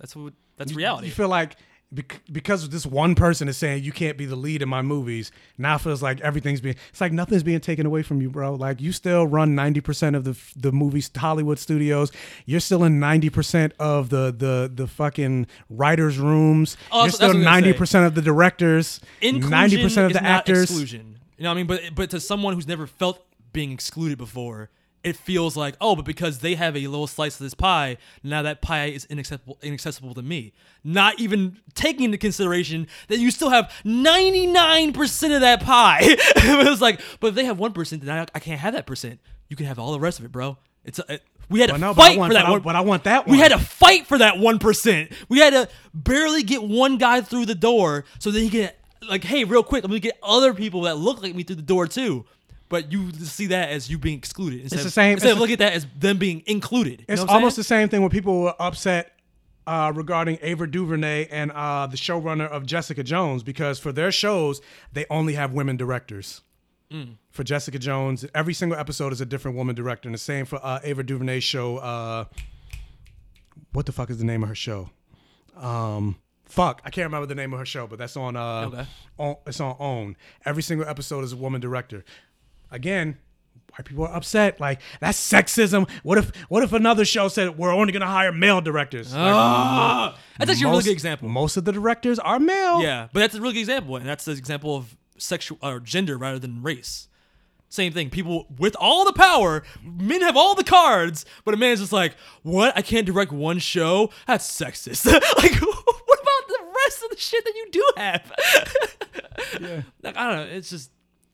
And you can't explain it to somebody who's never experienced it. Like, you can, but a lot of times where I try and you can and you can't. Because there are some people that have never experienced it, but for the most part, they're willing to listen and they're willing to learn. And they might not get it, but they try. Like, they more or less concede to the fact that it's like, I get where you're coming from. I might not know what you're talking about. I might not actually get it, but. Yeah. I can sympathize and empathize, but then the other people are just like, no matter what you say, no matter how much you try to explain it, there are probably people listening to this right now, this discussion, or they might have just fast forward. They're like, I don't want to listen to this this little race thing. You're calling me out, bro. I'm going to fast forward this part. Or if you fast forward this conversation, fuck you. You're racist. and you didn't hear it because you fast forwarded it. Yeah, but because you're racist. You're so intolerant of other people's like feelings and opinions that you just couldn't even hear. But it's like, why are you listening to this podcast? You know we're black, right? That's true. But I mean, I've had Double Toasted even talked about this. But I have people even on like my Instagram account that are like, they like me when I talk about things that are like general nerd things. But if I even bring up race in the slightest way, it's like, I'm not listening to you. I'm not like following you for that, bro. Just stick to your fucking jokes. And I don't want any politics or anything about race anywhere near my comics. But it's like, these things are like interrelated. You know how X-Men started, right? Yeah, you know what X-Men's about. It's stupid. It's people that are just intolerant of other people's like existences. Like, they can't even be open-minded enough to understand that, hey, maybe most of the world isn't like me, and hey, maybe they've had to go through things that I haven't had to go through. You know, maybe you should listen to those people and have a little bit more understanding of the world around you rather than just be closed-minded. And it's like, yes, it's fine that you don't fully get what it's like to be black. I'm not expecting you to, but still at least be tolerant. Like, just like me, like I as a gay man don't know what it's like to be trans, but that doesn't mean I'm telling a trans person how they should live their life, or like, oh, your experience is not real, or whatever the case. It's like, no, yeah. I don't get it. I don't know what it's like to want to be a woman. Like, I don't want to be a woman. I want to keep my penis. Like, I don't. Penis is the best part. Yeah, like I don't understand it. But at the end of the day, if I see a trans person going through a struggle, I'm still here for you. Yeah. I don't have your struggle. I'm not like, but I'm still your support. I'm still an ally. I'm still here for you. It's like, that's all I want for you, for white people to do for me. You don't have to get it, but at least listen to me. I'm gonna like listen. Yeah. Yeah. But they're not listening. They're like, oh, how dare him. I feel like he hates white people. So Jordan Peele hates his mother and his wife. because he's half white, right? I didn't know just that. Just like Obama. Oh, Obama hates white people. Oh, so he hates his he hates his grandparents that raised him and his mother. People just want to hear what they want to hear. But at the end of the day, I think part of the problem is the fact that our sensational culture right now. Wait, you didn't know Jordan Peele was biracial? I didn't. Yeah, no. he's biracial. But I'm surprised white people aren't saying that he's like. Usually when the people are biracial, it's like he's not a black director anymore. Now he's a mixed director, or they just don't even like Tiger Woods. You know what I'm saying? Well, like, I less guess and less black. I guess that's because Tiger Woods also doesn't really lean into his blackness. I guess so. That's true. Jordan Peele does. It's the same thing with Obama though. Like he's not considered a mixed president. He's a black president. But what was I gonna say? I think it's just part of our sensationalized culture where we like to just grab onto headlines. Like, cause I honestly think part of it was just how it's being reported. Because every time I saw it, like before I actually let me see what he actually said, and actually found like the full quote of what he was saying. The headlines made it seem like what he was saying was just straight up racist. Jordan Peele makes racist remarks regarding white leads in his movies, like shit like that. But it's the same thing they did with the Brie Larson comments, where she was like, "I don't see the white patriarchy." Well, not even that, but what she was like saying that she wants more than just white men in her press, like all she sees is white men, and she wants more than that. It was just like Brie Larson hates white men. It's like it's not what she said. Unfortunately, that stuck. People still think that's what she said. Yeah, it's not what she said. Yeah, the power of a headline is strong because even if it's wrong, that's what people remember. They don't remember the real story later. Yeah. Well, this is the final news bit. Jussie Smollett? I'm just kidding. Well, his charges got dropped, but no. How do you feel about that? That shit is a season of Empire. Weird. It's weird because part of me is like, okay, so for the charges to get dropped, that means their whole case blew up more or less. Like some evidence had to come forward to make them think that if they took this to trial, then he would have got acquitted. But according to the prosecutor, she's like, we didn't drop the charges because we felt like he was innocent. I guess we just felt like our case wasn't strong enough. But then it's weird because I'm just no, like, that's not even what she said. The prosecutors are like, we have a case, and the mayor and the police chief were like, we didn't even know the DA was dropping the case until it was announced for the public. So there's a lot like that's really shady. Yeah, so I'm just like, it's weird because it's not like. Because I heard some people saying, well, he made a deal. It's like, no, they specifically said he didn't make any type of deal. He didn't pay them off or anything like that. So it makes me wonder, why drop the case then? Like, it's weird. Like, I don't get it. There's a lot of questions that aren't answered, too. Like, and they sealed the case. And it's not like he's so rich and powerful that he just has like a Harvey Weinstein or something like he has so much money and so much influence that's how he was able to get the case dropped. Like for the most part, nobody really knew who he was until this incident. I didn't even know who he was. You had to tell me like the gay guy from Empire. Oh right, Jussie. Okay. So I'm just like, so it's not. So you can't even make the argument that the Hollywood he has so much power and money and influence. It's like no, I doubt he has that much power and influence. I think some shady shit is going on. And supposedly the whole rumor, like he was complaining about his pay in Empire, so he clearly wasn't making that much money.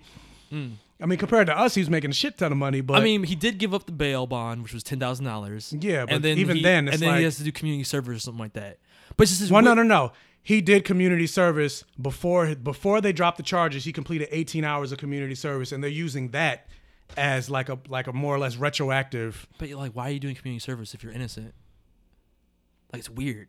And then all the questions with the two brothers got arrested, and like if he, but now they're backtracking, they're not coming forward, so their lawyer actually quit because the lawyer's like, no, come after the charges dropped. The lawyer's like, tell your story, like get out in front of the cameras, and they're like, no, and so their lawyer ended up quitting because of that. Yeah, but they're not being charged as of right now either. No, and then it's all weird. But and then Jussie's whole thing, like they asked him, like, so are we gonna now press charges against the brothers since those are the only suspects for who did this? And he was saying that they were the ones before it was revealed that it was them.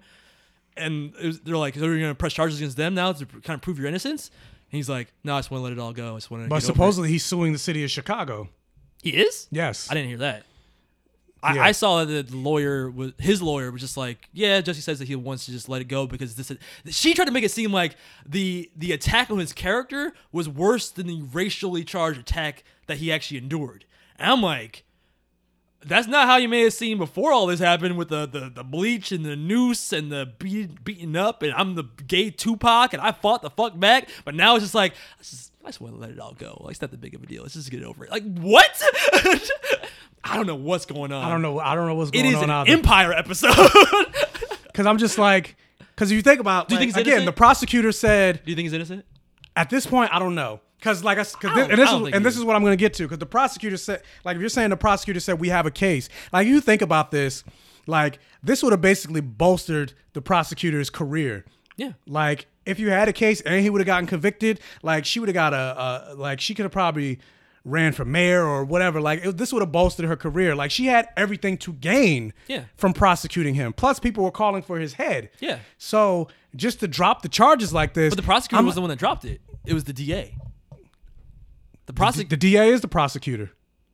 No, the district attorney isn't the person that's actually prosecuting the person. The DA is like the district attorney. Yeah, but the district attorney is usually the district attorney is usually the prosecutor. Like you think about like Arrow, for example. Like Laurel is the DA, but she's also the one in she's not the prosecutor. She's also the one in the courtroom as well. She might be in the courtroom, but she's not the prosecutor in every case. The prosecutor is a different entity than the DA. You sure? Not in every case, but in this case it was, because the prosecutor was saying like, no, we wanted to move forward. I can look it up. But as far as I know, the prosecutor is still saying, because the prosecutor, the police chief, and the mayor are all like, we could have charged him, and we're still trying to, but the DA dropped the case. Either way, it's just like the Ghostbusters songs. There's something strange in the neighborhood. Who are you gonna call? Chicago. Yeah, it's the district attorney is the chief prosecutor for a local government area, but it's not the only prosecutor that's like the person that's prosecuting the person. Well, I mean, chief prosecutor. Yeah. A prosecutor can be a DA, but they don't have to be the same person. And what I read is the prosecutor, like the DA was something separate, and the prosecutor that actually was the person suing Jesse, the police chief and the mayor were all like, what the fuck is going on? And the DA is the one that was like, nah, there's no case. We're gonna drop it. Like, wait, what? Yeah, either way it's weird. And then also I think the mayor and stuff, they're trying to charge Jussie with the $130,000 or whatever that it cost the city to do this investigation. And I'm like, he's not obligated to pay that. Y'all the one that dropped. Granted, it might not have been the mayor, but overall the city of Chicago is the one that dropped the charges. So I'm like, at the end of the day, like y'all need to eat that money. Like he's not obligated to pay that. I think there's some high-level shenanigans going on behind the scenes here. I don't know what he did with that DA. Something happened. I don't know what though. I don't know. And at the same time, I'm like, because that's my point he's though. Black it's not, too, so I'm conflicted. I'm like, should I be happy that he got out? but that's my point though. It's like, did he do? Because I'm like, it's not like he has that huge level of influence. But then it doesn't make any sense. He knew the people that were the ones that attacked him. There was no one else in the area. They used like crazy sci-fi levels of like tracking software and intelligence and Uber tracking and all this other shit to know that those are the only two guys in the area. And for him to be at 2 a.m. going to Subway and these two guys jump him, it had to be planned. So then what the fuck? And he knows who they are. Like that's like a connection. There's too coincidental for it to be like, it's a wash. Wait, what? So yeah, I don't know. It's all. I'm more curious to see what happens to him now. Like, assuming nothing else happens, 'cause I heard the FBI and other people were like investigating. Well, Trump is trying to get like a federal investigation. He's like calling this a disgrace. That's a disgrace. Not anything Trump's doing, but I'm just curious to see if he goes back to Empire, if Empire continues as a show. Well, the ratings of Empire have dropped. Like, granted, I was like, who's still watching Empire? But the ratings have dropped vociferously since the Jussie Smollett. The last person stopped watching it. Right, like the latest episode was like 3.2 million. Okay. And taking into context, the very first episode, like the premiere was like 16 point something. Okay. Well, I'm sorry to take us off topic. I've been following this case like fucking, it's like a fucking Game of Thrones season. Like, what's gonna happen just next time? Tune in on Dragon Ball Z. Dun, dun, dun, dun, dun, dun. Well, final news talking about sensationalism. Okay.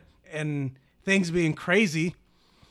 Well, Jordan, remember how every time something happens, J.K. Rowling comes out and is like, hey, guys.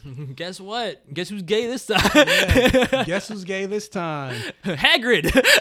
Well, she does it again. Are you serious? She does it again. Does she know she's being made fun of in the community, or? She's coming out with a new, just like she came out with Harry Potter and the Cursed Child. Okay. and it became a Broadway show. Mm-hmm. She's coming out with a new trilogy of Harry Potter books. Wait, a new trilogy of books? A new trilogy of books. Oh, wow. She's like, I got to keep this money train going. I'm poor. And it's slated to take place 19 years after the Deathly Hallows. Oh, so it's in the future. And the first book is going to be called Harry Potter and the Enchanted Tryst. And it's slated to come out. It's slated to come out February 30th, 2021. And guess who's gay this time? But now it's in the future. I don't know. Harry Potter himself. Harry Potter is bisexual. Get the fuck out of here. Get the fuck out of here. Harry Potter is bisexual. Isn't he married at this point? He's married, but the book basically is about he ends up having an affair.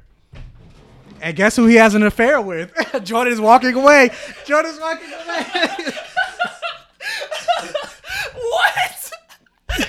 He's having an affair. Guess who he has an affair with? Ron? Get the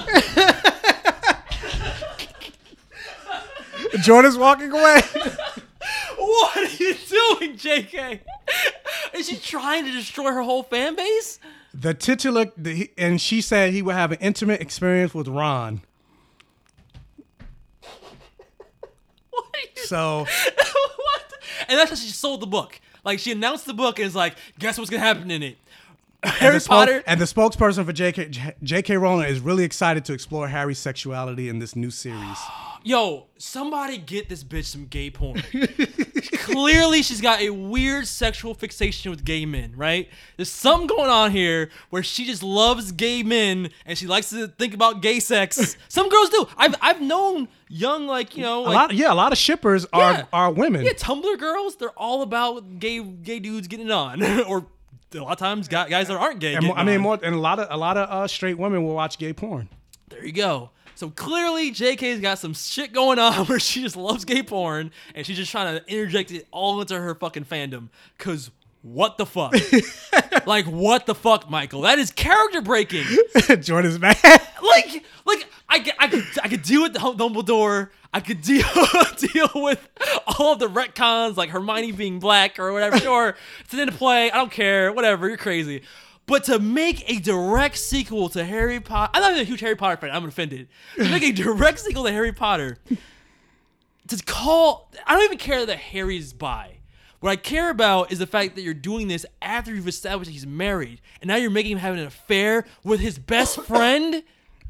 You're literally ruining his character. He's having an affair with Ron. Like, what does Hermione think? Oh Lord, why did I bother with this book? She might want to join. She'd be like, "Oh, expecto Patronus, indeed." Yo, unless it ends up with a crazy Harry Potter threesome between Harry, Hermione, and Ron. But even then, what is this? What is? Fuck! Did she give a plot for the book? Like, what the book's actually about? Unless this is the whole plot. That's the selling point. The Enchanted Tryst. What does that mean? What does that title mean? Think about a tryst. I know. That's what I'm saying. Is it was like a chanted threesome? Like, what's happening here? What are you asking me for? I'm not writing the book. Oh, I'm done with you, JK. I tried to hang in there. And with that, I will end this episode by saying April Fools. Fuck you. Fuck you. You got me. Oh, I was so ready to believe it. I was looking up. I was like, Enchantress, what the fuck? Oh, this has been Blurred Vision for the week. Oh, it was good. I mean, for them, it's April 2nd, but for me, yes. For us, it's April 1st. For us, it's April 1st. Oh, yeah, it's a week. I don't know. I was so mad. Oh, that's it, JK. It's over. But it does sound like something she would do. It sounds so believable. I was so ready to believe that. Oh, you even finish your stupid ass prequel movies and you're already starting on a way to ruin Harry Potter in the future? What's wrong with you? I was like, what's the plot? Is that the whole plot? Oh, that was good. Okay, so that's Blurred Vision for the week. If Jordan was white, he'd be so red right now. Oh my god, I can't. Do I look red? You see his forehead crease. I was legit walking for the door. I'm like, I'm done. I forgot it was April Fools. And I'm just sitting here. I'm like, I'm loving every moment. Like, I want him to rant. I'm like, how long should I let this go? If you had ended the podcast like here, I would on Instagram like, can you believe J.K. Rowling? They're like, what are you talking about? You're like, Jordan, that's not news. Like, oh my god. Woo! All right, it's been Book for the week. I'm your host Jordan with Michael, and we will see you next week. Hopefully that's less angry. Bye. Bye.